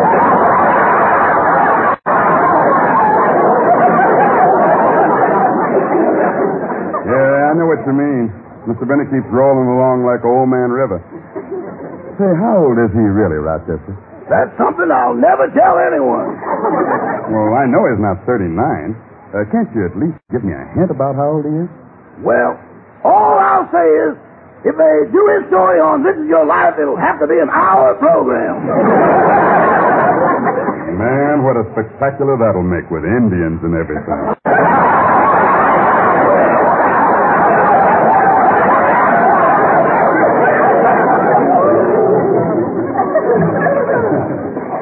Good morning, Rochester. Oh, good morning, boy. Merry Christmas, Roy. Merry Christmas to you, too, Mr. Benny. Would you like some breakfast, boy? No, it's so late and I'm quite hungry. What can you fix me for lunch? Well, I can get you some sliced turkey, cranberry sauce, candied sweet potatoes, turkey dressing, and gravy. Is that what's left over from Christmas dinners? That's what's left over from Thanksgiving.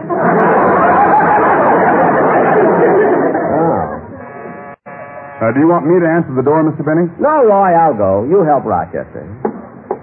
Jingle bells, dum-pum-pum, dum-dum-dee-dee-dee. Merry Christmas, Mr. Benny. Yeah, Merry Christmas. Well, Joey and Stevie, my little beavers. Merry Christmas, boys. Mr. Benny, it is our pleasure, as the duly selected representatives of the Beverly Hills Beavers Club, to come here and present you with this gift for which we all chipped in and bought you as a token of our esteem. Oh, boys, this is very touching. Of all the many nice things that happened to me this Christmas, this is the nicest. Come on in while I open it. Oh, gee, a pair of hairbrushes. Yeah, isn't that nice? I thought it was stupid, but they voted against me.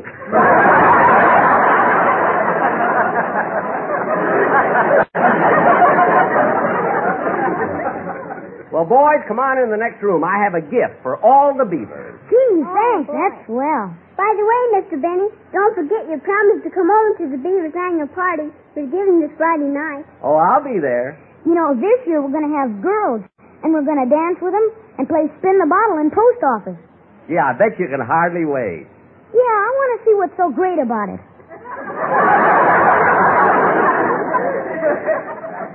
You'll see, you'll see.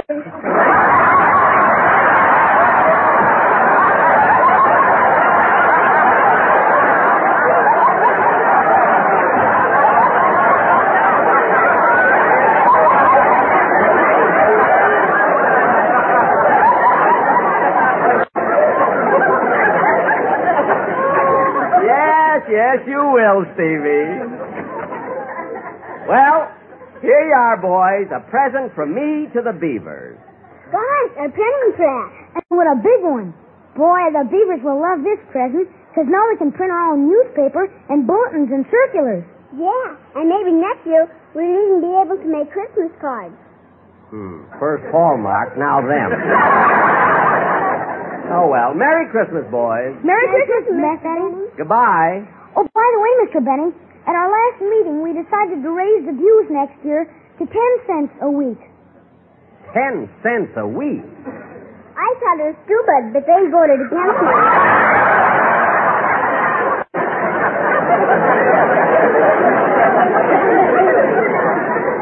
Well, I'm going to use my veto. Goodbye, kids. Goodbye.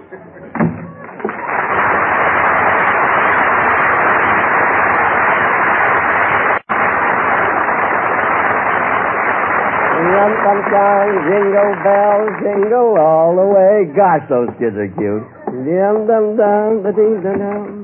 Say, boss, what's this Christmas package doing up on the mantel? It has no name on it.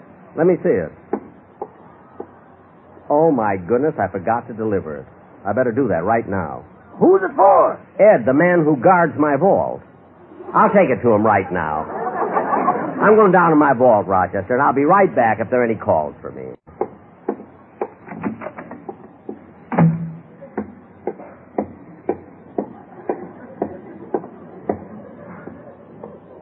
Now to cross the bridge over the moat. Gosh, look at those alligators. They make wonderful guards. Especially this one right under the bridge. Hey, what's that swimming behind her? Oh, my goodness, I must call Luella Parsons. She's had a blessed event. Isn't that cute? I gotta get into my vault.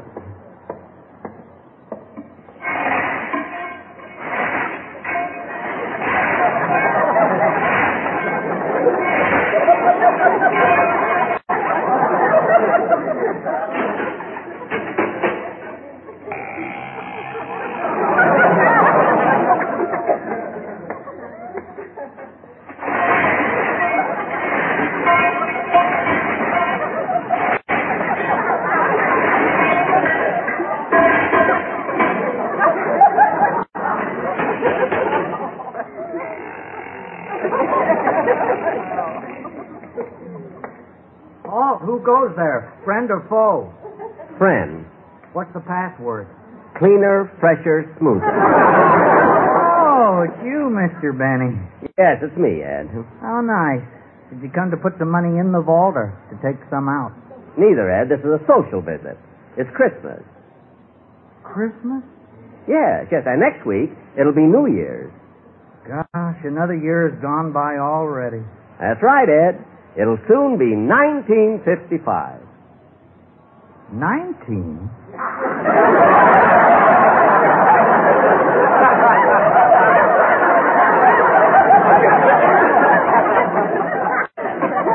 Yes.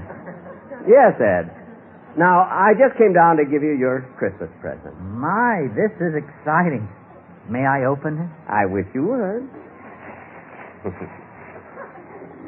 Oh, gosh, just what I've always wanted. An umbrella.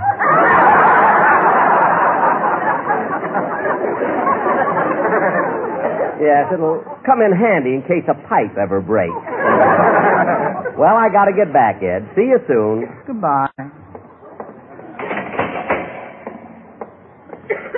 Gee, that Ed is always so nice and pleasant. Never complains or anything.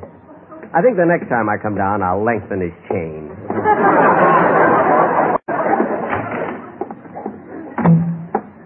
Oh, Rochester, were there any calls for me? No, but while you were down in the vault, Malin Merrick, your musical arranger, came in. He's waiting for you in the den. Oh, I'll see what he wants.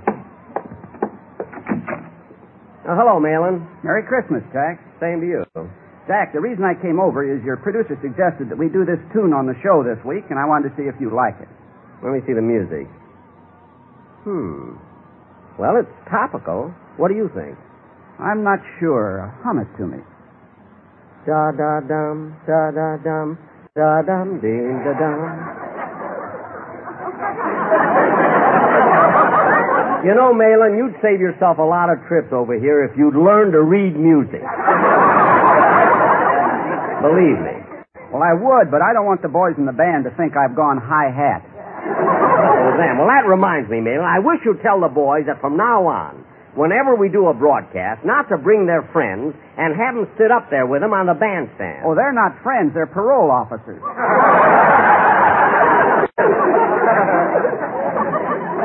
That's what I mean. See if you can do something about it, will you? Excuse me, Malin. I have to answer the door. Jingle bells, dum-dum-ding, dum-dum. Merry Christmas, Jack. Merry Christmas, Don. Come on in. Oh, Merry Christmas, Malin. Same to you, Don. Did you get a lot of presents this year? I'll say I got the greatest collection of wild ties and gaudy sport shirts you've ever seen. Gosh, I'll be busy all next week exchanging gifts. Me too. People certainly send you silly things, don't they? Yeah. They know you very well, like my wife. She's the one person who gave me a useful gift. What'd she give you? A side of beef. No. Yes. Don, a whole side of beef? Were you able to get it in your freezer? I don't have a freezer, so I made a sandwich.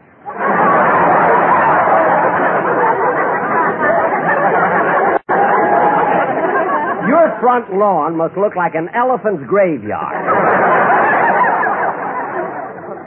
Oh, say, Jack, here, I brought this over for you. It's a record of a song by Dennis Day.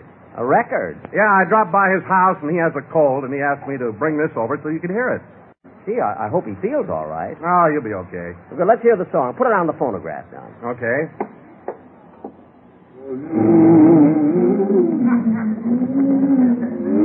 Hey, Dennis's cold is worse than I thought. Don, you forgot to wind it up. Now go ahead. Okay. Better, I got a new one.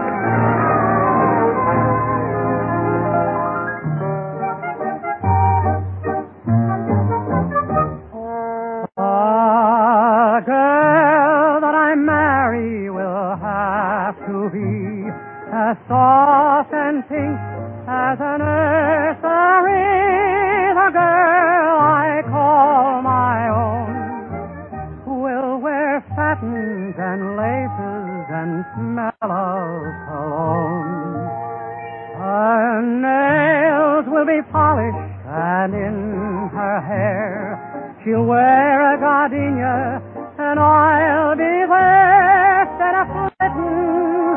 I'll be sitting next to her, and she'll purr like a kitten. A doll I can carry, the girl that I marry must be. Her nails will be polished, and in her hair she'll wear a gardenia, and I'll be there.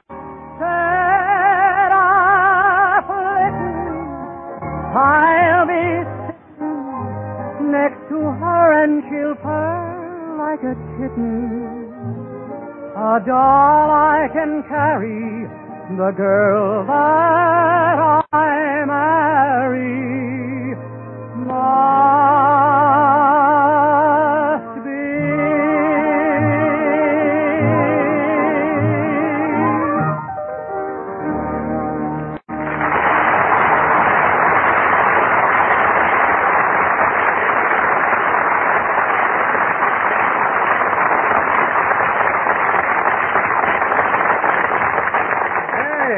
That sounded real swell. It's the same. The kid has a cold. Say, why don't the three of us go over and visit Dennis and cheer him up? Huh? I'd love to, but I've got work to do. I'm just over there, Jack, but I'll walk part of the way back with you. It's on my way home. Okay.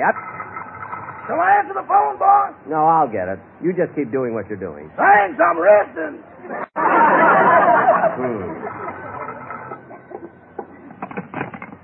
Hello? Hello, Mr. Benny. This is Gertrude, the CBS telephone operator. Oh, is someone trying to reach me around the studio? Now, this isn't business. I called to thank you for the lovely Christmas present you gave me. It was very original. Well, I knew you had earrings and bracelets and beads and a lot of jewelry. So you gave me a jar to keep them in.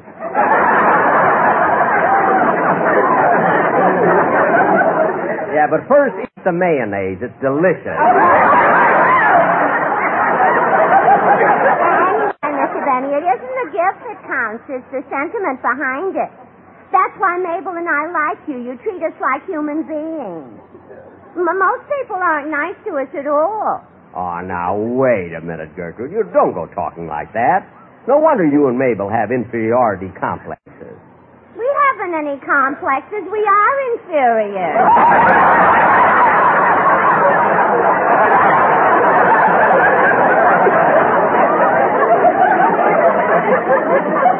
Oh. Well, thanks again and Merry Christmas. Merry Christmas to you, too, Gertrude. Okay, Don, let's go. Hey, where's Malin? He went out while you were talking on the phone. Oh, well, Rochester, I'll be back in time for dinner. Mr. Benny. Huh? Did you forget to thank Mr. Wilson for the gift he gave you? Oh, I'm glad you reminded me. Don, I want to thank you for that lovely sunbeam toaster you gave me. You're welcome, Jack. I was wondering if you needed one. Need one? Before we got that, we used to toast our bread with genuine sunbeams. Never mind. Come on, Don. I'll be back in time for dinner, Rochester.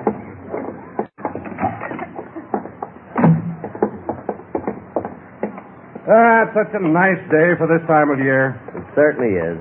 And I love to walk, especially on a sunny day. You know? Oh, Jack, look at that beautiful bird on your lawn. Ah, look, he's hopping over to us. Come on, Bertie. Come here. What's that, Bertie?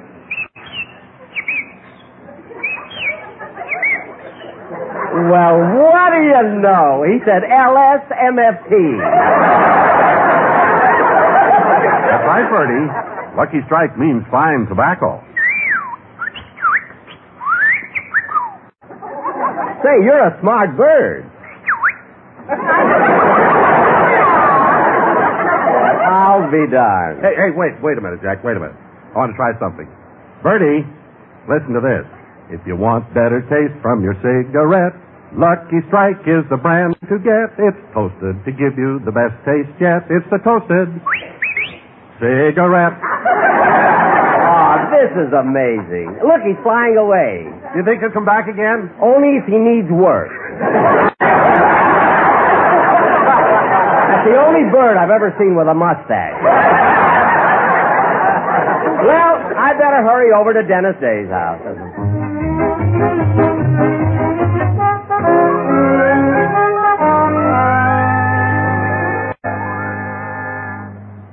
Hey, Mother.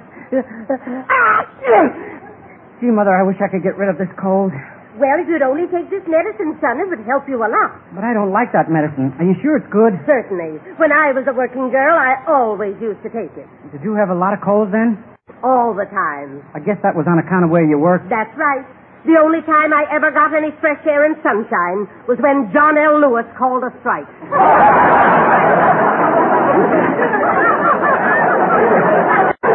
Gee, Mother, I don't feel like taking that medicine because... Dennis, let me feel your head and see if you have any temperature. Do I have any? Well, it is a little warm around the point.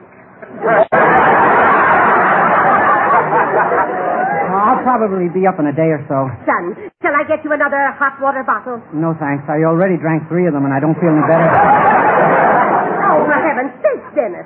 You were supposed to put them on your feet. Now she tells me. Oh, there's someone at the door. Oh, hello, Mrs. Day. Merry Christmas. What do you want?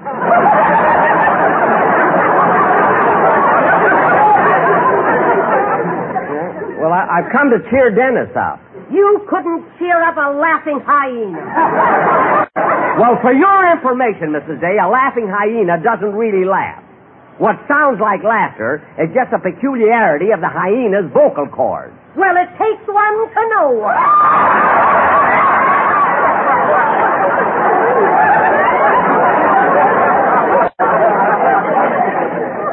Look, Mrs. Day, I didn't come over here to... Hello, Mr. Benny. I'm in the bedroom. Hello, Dennis. How'd you get your cold? Oh, last night I went out all over town singing Christmas carols. See, Dennis, it's awfully stuffy in here. Shall I open a window? You can't. I nailed them all shut because I walk in my sleep. I didn't know that. Yeah. One night last week I walked all over town. I finally wound up in the Brown Derby. Boy, was I embarrassed. Well, I should imagine with all those people there and you in your pajamas. Who wears pajamas?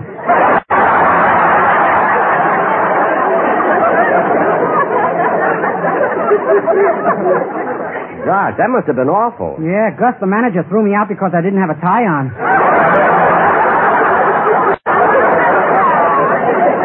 Oh, well, I don't blame him. Here, Dennis, I brought you some soup. Mrs. Day, that's a hot water bottle. He likes it that way.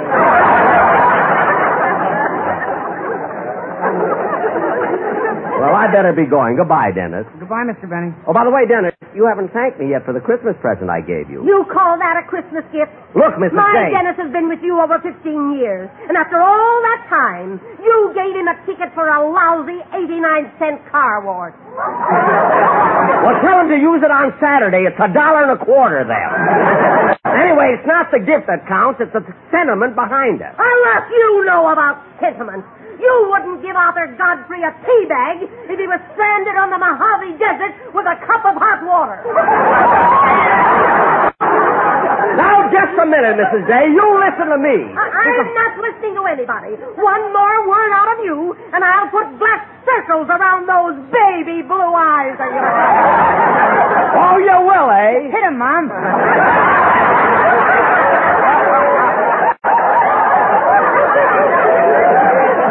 What? Our television set is broken, and I haven't seen a good fight in weeks. Well, I settled it. I came over here out of the goodness of my heart. I wanted to cheer up Dennis because the poor kid is sick. And all I get out of it is insult. How? Right in the kisser. I'm very fond of Dennis, Mrs. Day, and I've been very good to him all these years. And you should be the last one. Cut up! That settles it. I'm going home. Happy New Year! Happy New Year!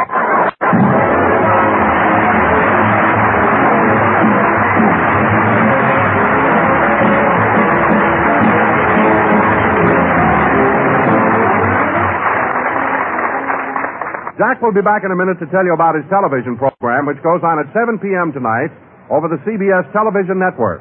But first, here's a word for anyone who enjoys a good cigarette.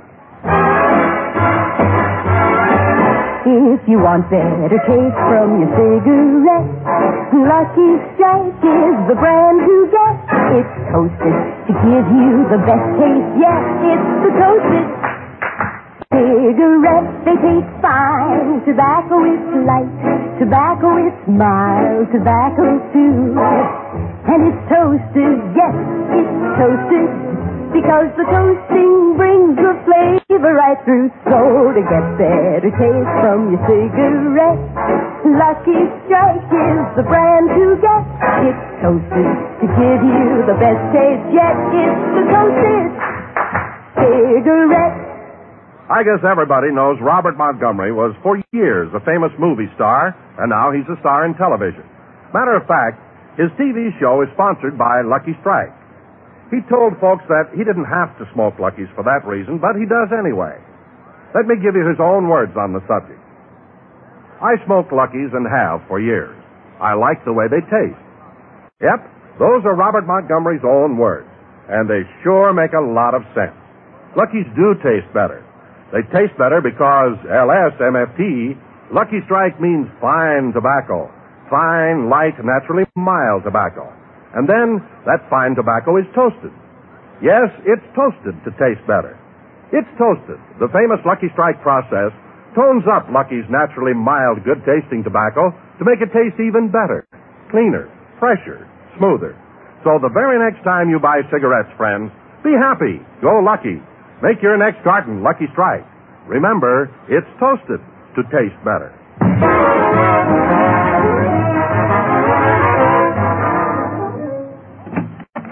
Who's there? It's me, Rochester. How's Dennis Day? Oh, he's all right. Want me to get you something to eat? No, I don't feel hungry. Gosh, I don't know what to do. I think I'll just sit here and watch television. Turn it on, will you, please? Okay. From Television City in Hollywood, the Jack Benny program presented by Lucky Strike. Oh, my goodness, that's me. I'm supposed to be on TV in a few seconds. So long, Rochester. Yeah, I don't want to miss any of my show. I'm going to be so good tonight. See you in a minute, folks. The Jack Benny Show tonight was written by Milt Josephsberg, John Tackerberry, Hal Goldman, Al Gordon, and produced and transcribed by Hilliard Marks. Filter smokers, true tobacco taste, real filtration, famous Tareyton quality. They're all yours when you smoke Filter Tip Tareyton. Filter Tip Tareyton gives you all the full, rich taste of Tareyton's quality tobacco and real filtration, too. Because Filter Tip Tareyton incorporates activated charcoal, renowned for its unusual powers of selective filtration. Look for the red, white, and blue stripes on the package. They identify Filter Tip Tareyton, the best in filtered smoking. The Jack Benny program is brought to you by the American Tobacco Company, America's leading manufacturer of cigarettes.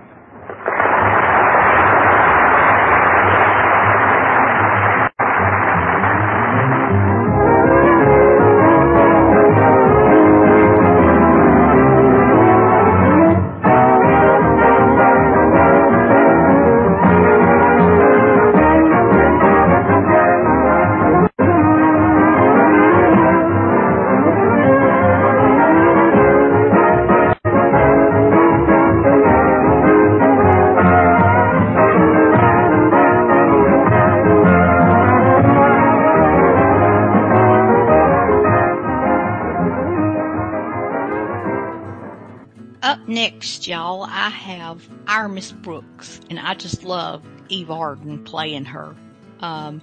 If you hadn't seen it, she plays an English teacher in a high school, and she's got a crush on Mr. Boynton, who is one of her fellow teachers, and she's always having trouble with Mr. Conklin, the principal, who's played by Gail Gordon. And I think that guy can play anything. He is the one who played Mr. Wilson after Mr. Wilson left on Dennis the Menace, after he died, I should say. Because he didn't leave, he died. And so then Gail Gordon played his brother, John, who bought his house. Is Eve Arden related to Liz Arden? I don't know. I don't know who that is. Oh, she's a big cosmetics. Oh, that one. She might be, but I don't know. Well, hold on. Is it Liz or Grace? I can't remember if it's Liz or Grace Arden. There's Liz Taylor had a collection. Right, but I know there's an Arden that had a collection. I want to think that's Eve Arden. No, that's... No, I don't think Eve Arden ever got into fashion. No, me either. I think it was Liz or Grace Arden. Might be Grace, but I know Liz Taylor had one.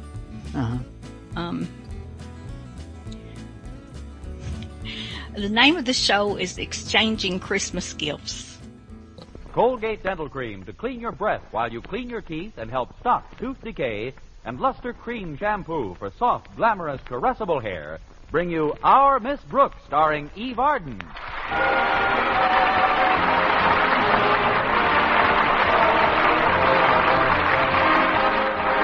time once again for another comedy episode of Our Miss Brooks, written by Al Lewis.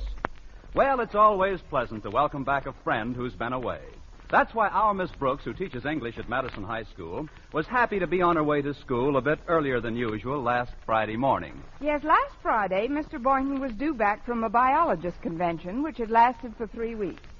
I had heard from him during his absence, of course.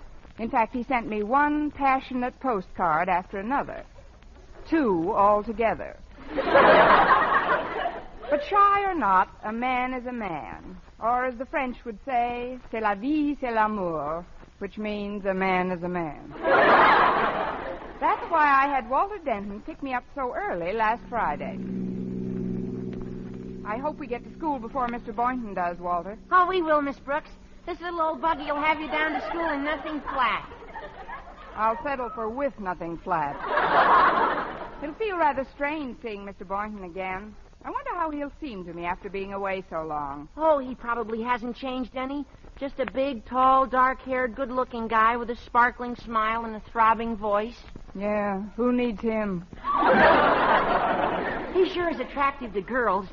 If it wasn't for the fact that she's so daffy in love with me, even Harriet Conklin would go for him. Harriet? But she's only a young girl. Is there an age limit? Out of the mouths of babes. I took Harriet to the movies last night. We saw Humphrey Bogart and Tokyo Joe. And after the picture, we both got the same thought at the same time. How much Mr. Boynton reminded us of Bogey. Mr. Boynton reminded you of Bogey? Well, sure, Miss Brooks. You see, in the picture, Bogey goes back to Japan after the war and finds out that the wife whom he thought was dead isn't. And boy, what he goes through to get that wife back. And that's what made us think of Mr. Boynton. What? He goes through almost as much not to get a wife. Present company included. But I must admit I'm looking forward to seeing him again. Me too. In fact, I'm bringing him a little gift this morning. It was Harriet Conklin's idea. We were having lunch yesterday in the school cafeteria, and she suggested that we all show him how glad we are he's home in a concrete way. What are you getting him, a building? No, we're all getting something different. Miss Enright happened to be at the table when Harriet mentioned it, and she got all excited about the idea. She would. Oh, I forgot. You're not overly fond of Miss Enright, are you? I've got nothing against her, Walter. She's a very good English teacher. She speaks very highly of you, Miss Brooks. In fact, just yesterday she paid you a very nice compliment. Miss Enright did? Sure. She said you put even more effort into teaching than the job needed. And then she said she thought it was a miracle, considering how monotonous your existence is, that you don't look even grimmer than you do. And to think, she never used to like me. Of course, she does consider you quite a rival for Mr. Boynton's affections. That's why she'll probably get him some real expensive gift. Her parents are quite wealthy, you know. Yes, I know they are, but mine aren't. So as much as I'd like to get Mr. Boynton a little welcome home present, I'm afraid it's out of the question. Although I suppose I could cut off all my hair and sell it for enough money to buy him a nice watch chain. No, he's probably pawned his watch to get me a new comb. Say, that'd make a swell short story, Miss Brooks. Thanks. I'll submit it to O. Henry in the morning. Here's what I'm giving Mr. Boynton. It's right in this paper bag. Want to take a look at it? All right, Walter. Oh, it's a tie. Wow. Pretty loud, isn't it? It's a very original design, Miss Brooks. Tell me, what does it look like to you? Let's see. Well, to me, it looks like a big yellow tree on a cliff by the ocean with a purple owl on top of it playing a bugle. That's exactly right, Miss Brooks. Stretch Snodgrass gave it to me last Christmas. You see, I'm broke, too, and since I never had the courage to wear it... See, I figured I might as well give it to Mr. Boynton. Gosh, I hope he has the courage to wear it. Well, it is a fairly grotesque little number, Walter, but after all, it isn't the gift itself which matters. It's the spirit with which you foist it on someone.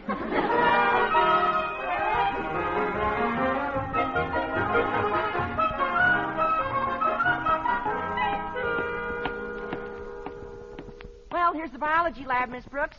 Shall we go in and welcome back our hero together? If our hero has arrived, it might be a nice idea, but first Look who just came out of the lab. Miss Enright. Good morning, Walter. Hi, Miss Enright. And dear Miss Brooks. I hate to be the bearer of such evil tidings, but your quarry hasn't been sighted yet. My quarry? You were here when I arrived, remember? Well, I just wanted to leave a little welcome home gift for Mr. Boynton. I assure you I haven't spent 2 seconds hanging around this door. Oh, I'm sure you haven't, Miss Enright, but tell me one thing. Did you sleep with your paws over the threshold or under the threshold? Excuse me, ladies, but I'm going to leave my little gift on Mr. Boynton's desk, too. Well, Miss Brooks, I suppose you're waiting to deliver your humble little offering to Mr. Boynton in person. No, Miss Enright, to be perfectly honest with you. Please, Miss Brooks, it's a little early in the morning for fantasy. But even if you were going to tell me that you haven't bought anything for Mr. Boynton, I assure you that your method of spreading the welcome mat is very effective. What do you mean? Well, you're wearing it, aren't you? Well, no. Really, I don't mean to criticize your get-up, my dear. I realize that on a teacher's salary, dressing well takes more than good taste, even if you had any. I don't have to depend on my earnings to get along. Mama and Papa have always been extremely well off. They didn't know how well off till you were born. I'd better be on my way. I can't afford to engage in a common hair-pulling contest. Not when you get your hair at I.J. Fox, you can't.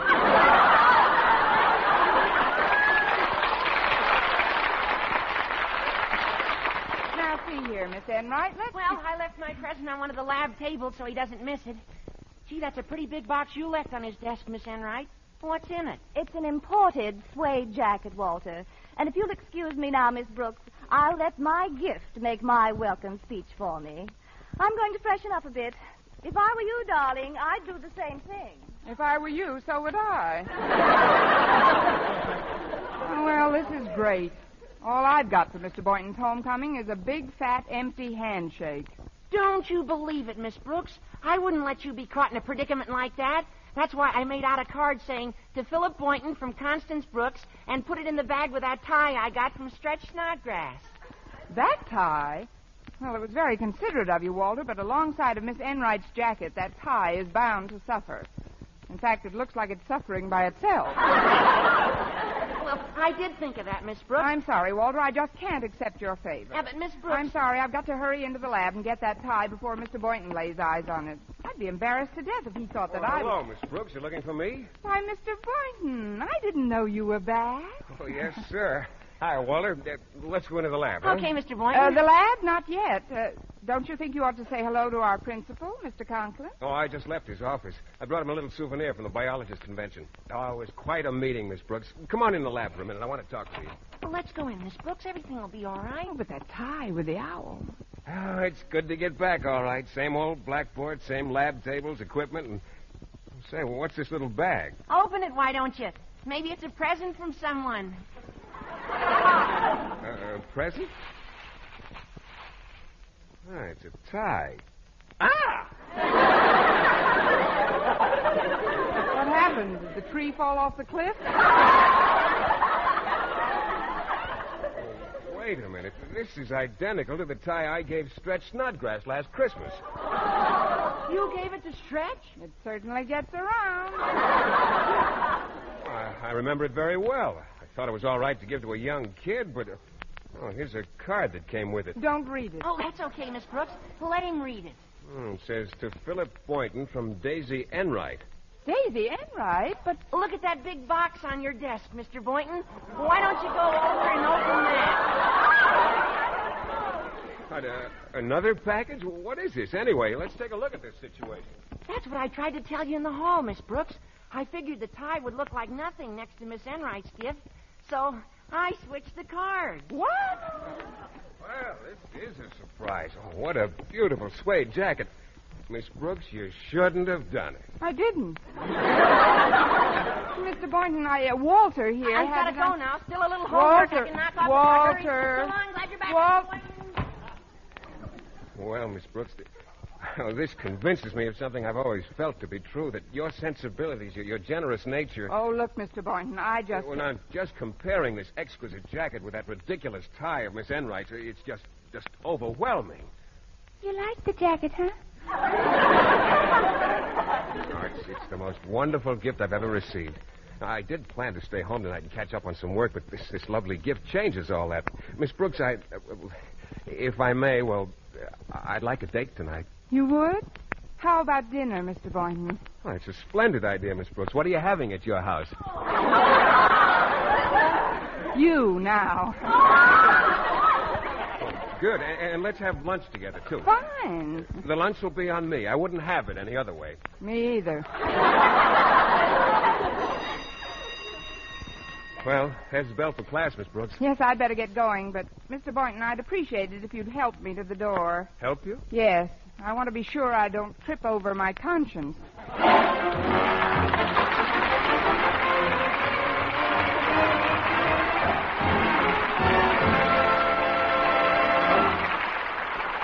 Our Miss Brooks, starring Eve Arden, will continue in just a moment. But first, here is Vern Smith.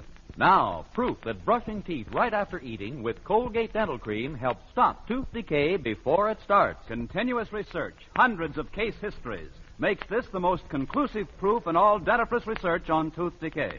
Eminent dental authorities supervised hundreds of college men and women for over 2 years. One group always brushed their teeth with Colgates right after eating. The other followed their usual dental care. The group using Colgate Dental Cream as directed, using Colgates exclusively, showed a startling reduction in average number of cavities, far less tooth decay. The other group developed new cavities at a much higher rate. No other dentifrice offers proof of these results. Modern research indicates decay is caused by mouth acids, which are at their worst after meals or snacks. When you brush your teeth with Colgates right after eating, you help remove acids before they can harm enamel.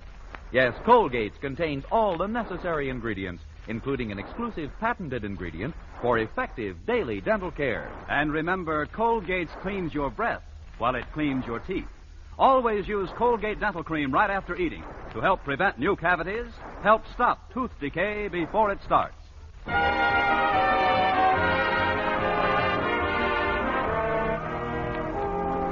Well, when lunchtime arrived, I hurried toward the cafeteria to keep my date with Mr. Boynton. But as I passed the principal's office, Mr. Conklin's daughter, Harriet, bounded toward me from behind a potted plant. Hi, Miss Brooks. Daddy wants to see you before you go to lunch. Naturally. But before you go in, I've got some wonderful news for you. What do you think I just found? Miss Enright lying at the foot of the stairway. No. I've discovered the most devastating welcome home gift for Mr. Boynton. I got it in a store around the corner. Here, I'll open it for you. It's a hand-painted silk handkerchief, Miss Brooks. Look at it. Well, what does the pattern look like to you? To me, it looks like a big yellow tree on a cliff by the ocean with a purple owl on top of it playing a bugle. That's exactly right. Isn't it the end? I hope so. It was part of the set, but I couldn't afford the extra 65 cents for the tie that went with it. Don't let that worry you, Harriet. Maybe Mr. Boynton will just happen to have a tie with a yellow tree and an owl on it. And did you notice this, Miss Brooks? Right under the yellow tree on one of the green branches is the initial B. Get it?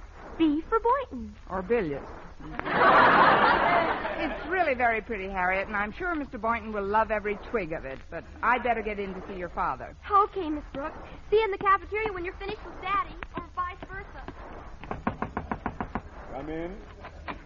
Well, it's Miss Brooks. Sit down, won't you? Over here by my desk. That's where all my friends sit when they drop in to see me. You all right, Mr. Conklin? Well, now that you mention it, Miss Brooks, I'm not all right at all. I'm very embarrassed. You see, this morning, Mr. Boynton presented me with a 4-pound frog. Congratulations.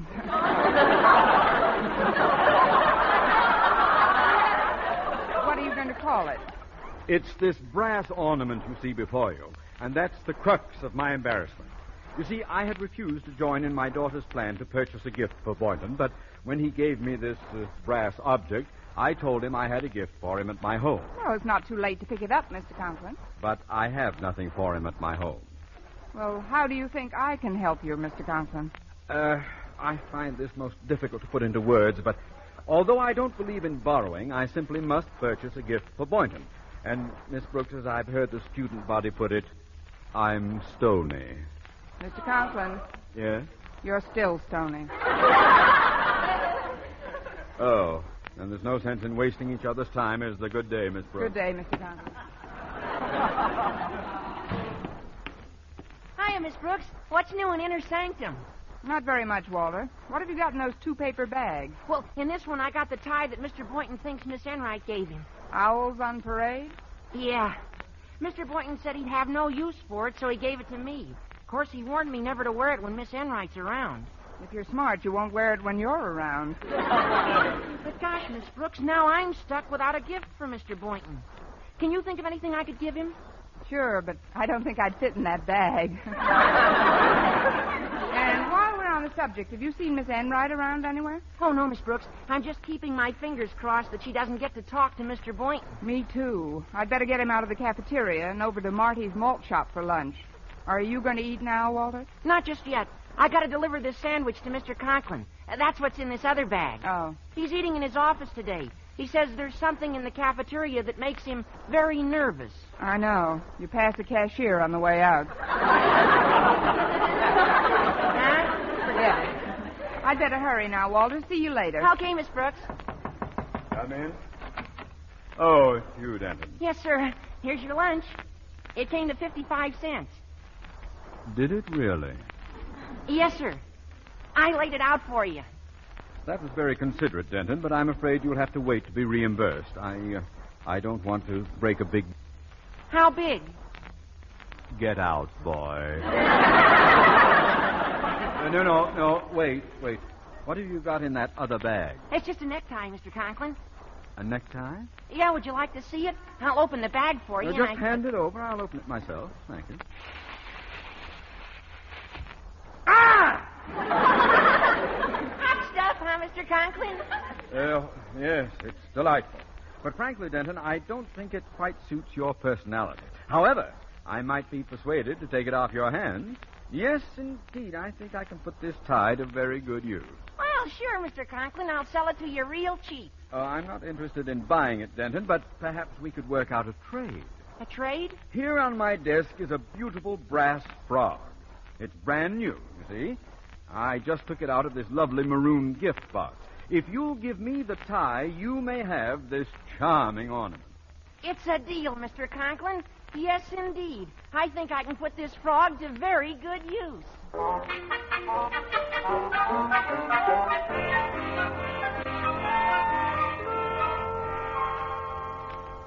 I'm glad I caught you before you went home, Mr. Boynton. This is the first chance I've had to give you this little homecoming present. Another present? My goodness. I certainly appreciate this, Harriet. Not only because of the spirit behind it, but because it serves as a reminder that I ought to pick up a little gift for Miss Brooks. You see, I'm having dinner with her tonight. Oh, I think that's stupendous, Mr. Boynton. What are you going to get her? Nothing very ornate, I'm afraid. I spent quite a bit of money on my trip, you know. Oh, by the way, what's in this package you've given me? It's a hanky with your initial on it. A big B. B for Brooks. I mean Boynton. I had it gift wrapped for you, Mr. Boynton. But if you'd like to open it Oh, now... no. Leave it wrapped. And thanks again, Harriet. Yes, indeed. I think I can put this hanky to very good use.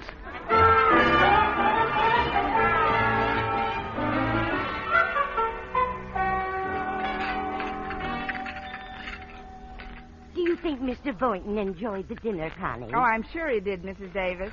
Maybe you ought to go back into the living room, Mr. Boynton. I'll finish these dishes myself. I wouldn't dream of it, Mrs. Davis. I'll get my chance to be alone with Mr. Boynton later when you go to the movies. Oh. Am I going to the movies? I saved up for it all day. Very well, dear. But before I go, I'll make some coffee for the others. Others? I forgot to tell you, Connie. Me and that absent mind of mine. Mr. Conklin called late this afternoon and said he missed Mr. Boynton at school, so he'd drop over tonight with a little gift he had for him. Oh. That was right after Walter Denton called, and he said he'd be over with his little present. This is the earliest Christmas we've ever had. Now go on inside, Connie. Forget the dishes. Thanks, Mrs. Davis. See you in a few minutes. Well, Miss Brooks, you all finished with the dishes? Mrs. Davis gave me time off for good behavior. I don't want you to think I neglected to bring you a little memento of my recent trip. It's just that I was waiting for the propitious moment to present it to you, and, well, I think this is it.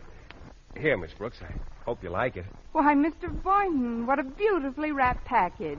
Oh, it's a shame to open it, but I'm so curious to find out what it is. So am I. That is, I'm curious to see how you like it. I don't like it. I love it. May I see it, please? Surely. Here. Oh, thanks. I'll just... You don't like it? Oh, I love it. You have no idea how difficult it was for me to get a handkerchief like this with a design to match the tie Miss Enright gave me this morning. Yeah, I don't know. I know I didn't seem too crazy about it at first, but it kind of grew on me. Look, it's initialed B for Brooks. Or bought by Harriet. Mr. Boynton, if that tie grew on you so swiftly today, why did you palm it off on Walter Denton? Walter who? Well, hadn't you better answer the front door, Miss Brooks? It's not locked. Come in. Oh, good evening, Miss Brooks, Mr. Boynton. Good evening, Mr. Conklin. I'm certainly glad to see you. He sure is. My daughter Harriet told me you were having dinner here, Boynton, so I thought I'd drop over and present you with this little welcome home gift I promised this afternoon. Here. Oh, thank you, Mr. Conklin. Shall I unwrap it now? If you wish. One thing about Osgood Conklin, he never stints on gifts. I bought this original creation in the most exclusive haberdashery in town.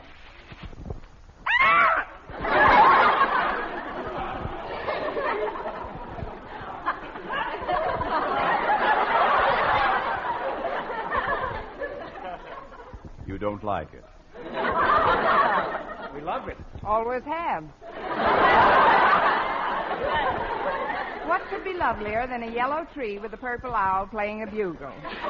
Unless it was a purple tree with an orange pig playing a fife. Well, thanks a lot, Mr. Conklin. It's just what I needed. Oh, don't mention it, my boy. I still owe you a debt of gratitude for that lovely brass frog you gave me. I shall treasure it always. Come in. Good evening, folks. Harriet Conklin told me you'd be here, so, Mr. Conklin, what are you doing here? He just came over to give Mr. Boynton this gorgeous tie. See, Walter, with the tree and the owl? Gee, that's very... Oh, no. What are you all knowing about, Denton? Walter, did you say you had a gift for me? Oh, yes, Mr. Boynton. I got it right here in this maroon box. Oh, no.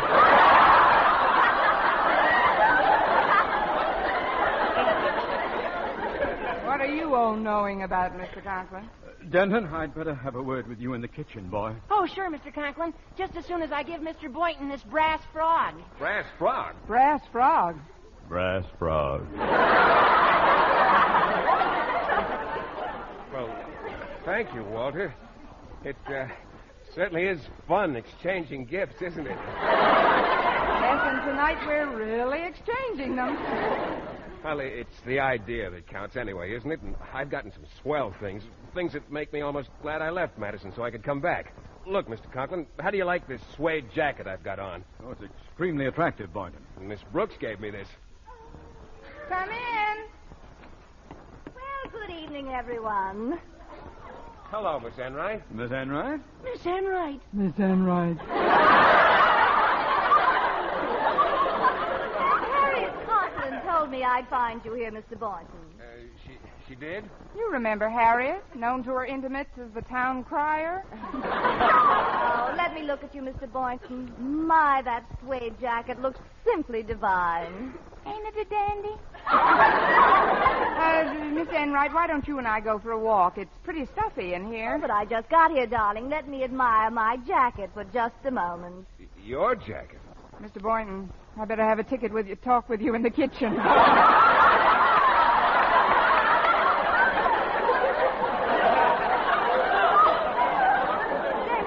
On here. This morning I left a gift for you, Mr. Boynton, on your desk. My card was attached. Well, yes, I got the tie, Miss Enright. But... Tie? I didn't give you a tie. I gave you that suede jacket you're wearing. You? The card said... Miss Brooks, how did you... Miss Brooks, where are you? I'm over here in the closet with the rest of your gifts. What are you doing in there? I'm using the hanky for a blindfold, the tie for a noose, and Gridley, you may fire the brass frog when ready.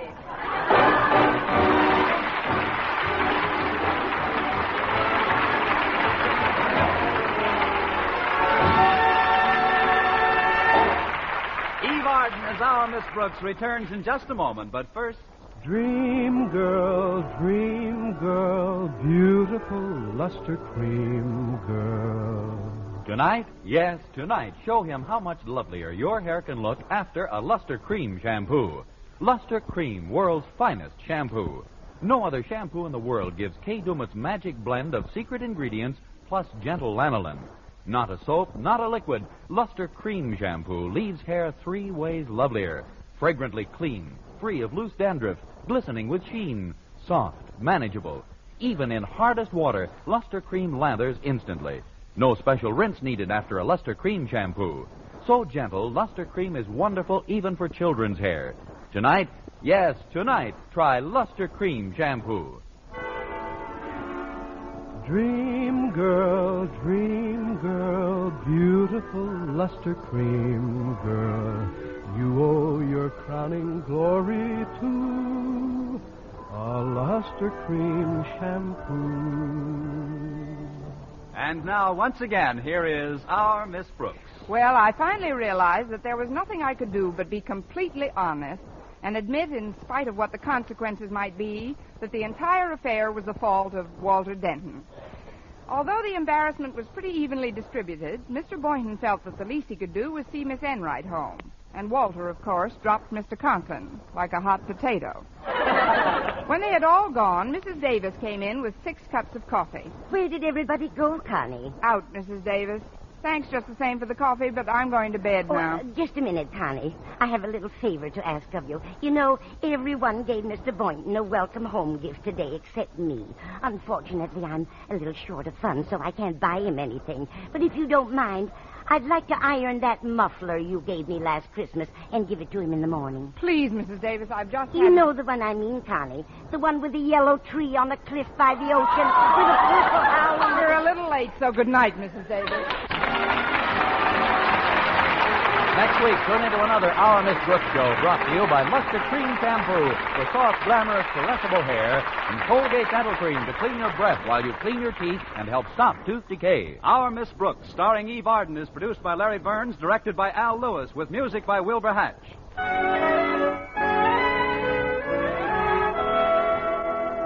Men, do you shave with a lather or brushless shave cream? Palmolive shaving cream comes both ways. And whichever way you prefer to shave, you'll find that using either Palmolive brushless or Palmolive lather shaving cream can bring you more comfortable, actually smoother shaves. Here's the proof. 2,548 men tried the new Palmolive way to shave described on the tube. And no matter how they had shaved before, 3 out of every 4 got more comfortable, actually smoother shaves. Get Palmolive brushless or Palmolive lather shaving cream today. October 24th is the anniversary of the United Nations Charter and will be observed by almost the entire civilized world. International cooperation is dependent upon you, individual citizens everywhere. The UN must have your support, faith, and enthusiasm. For mystery liberally sprinkled with laughs, listen to Mr. and Mrs. North, the exciting, fun-packed adventures of an amateur detective and his beautiful wife. Tune in Tuesday evening over most of these same stations. And be with us again next week at the same time for another comedy episode of Our Miss Brooks. Bob Lamont speaking. This is CBS, the Columbia Broadcasting System.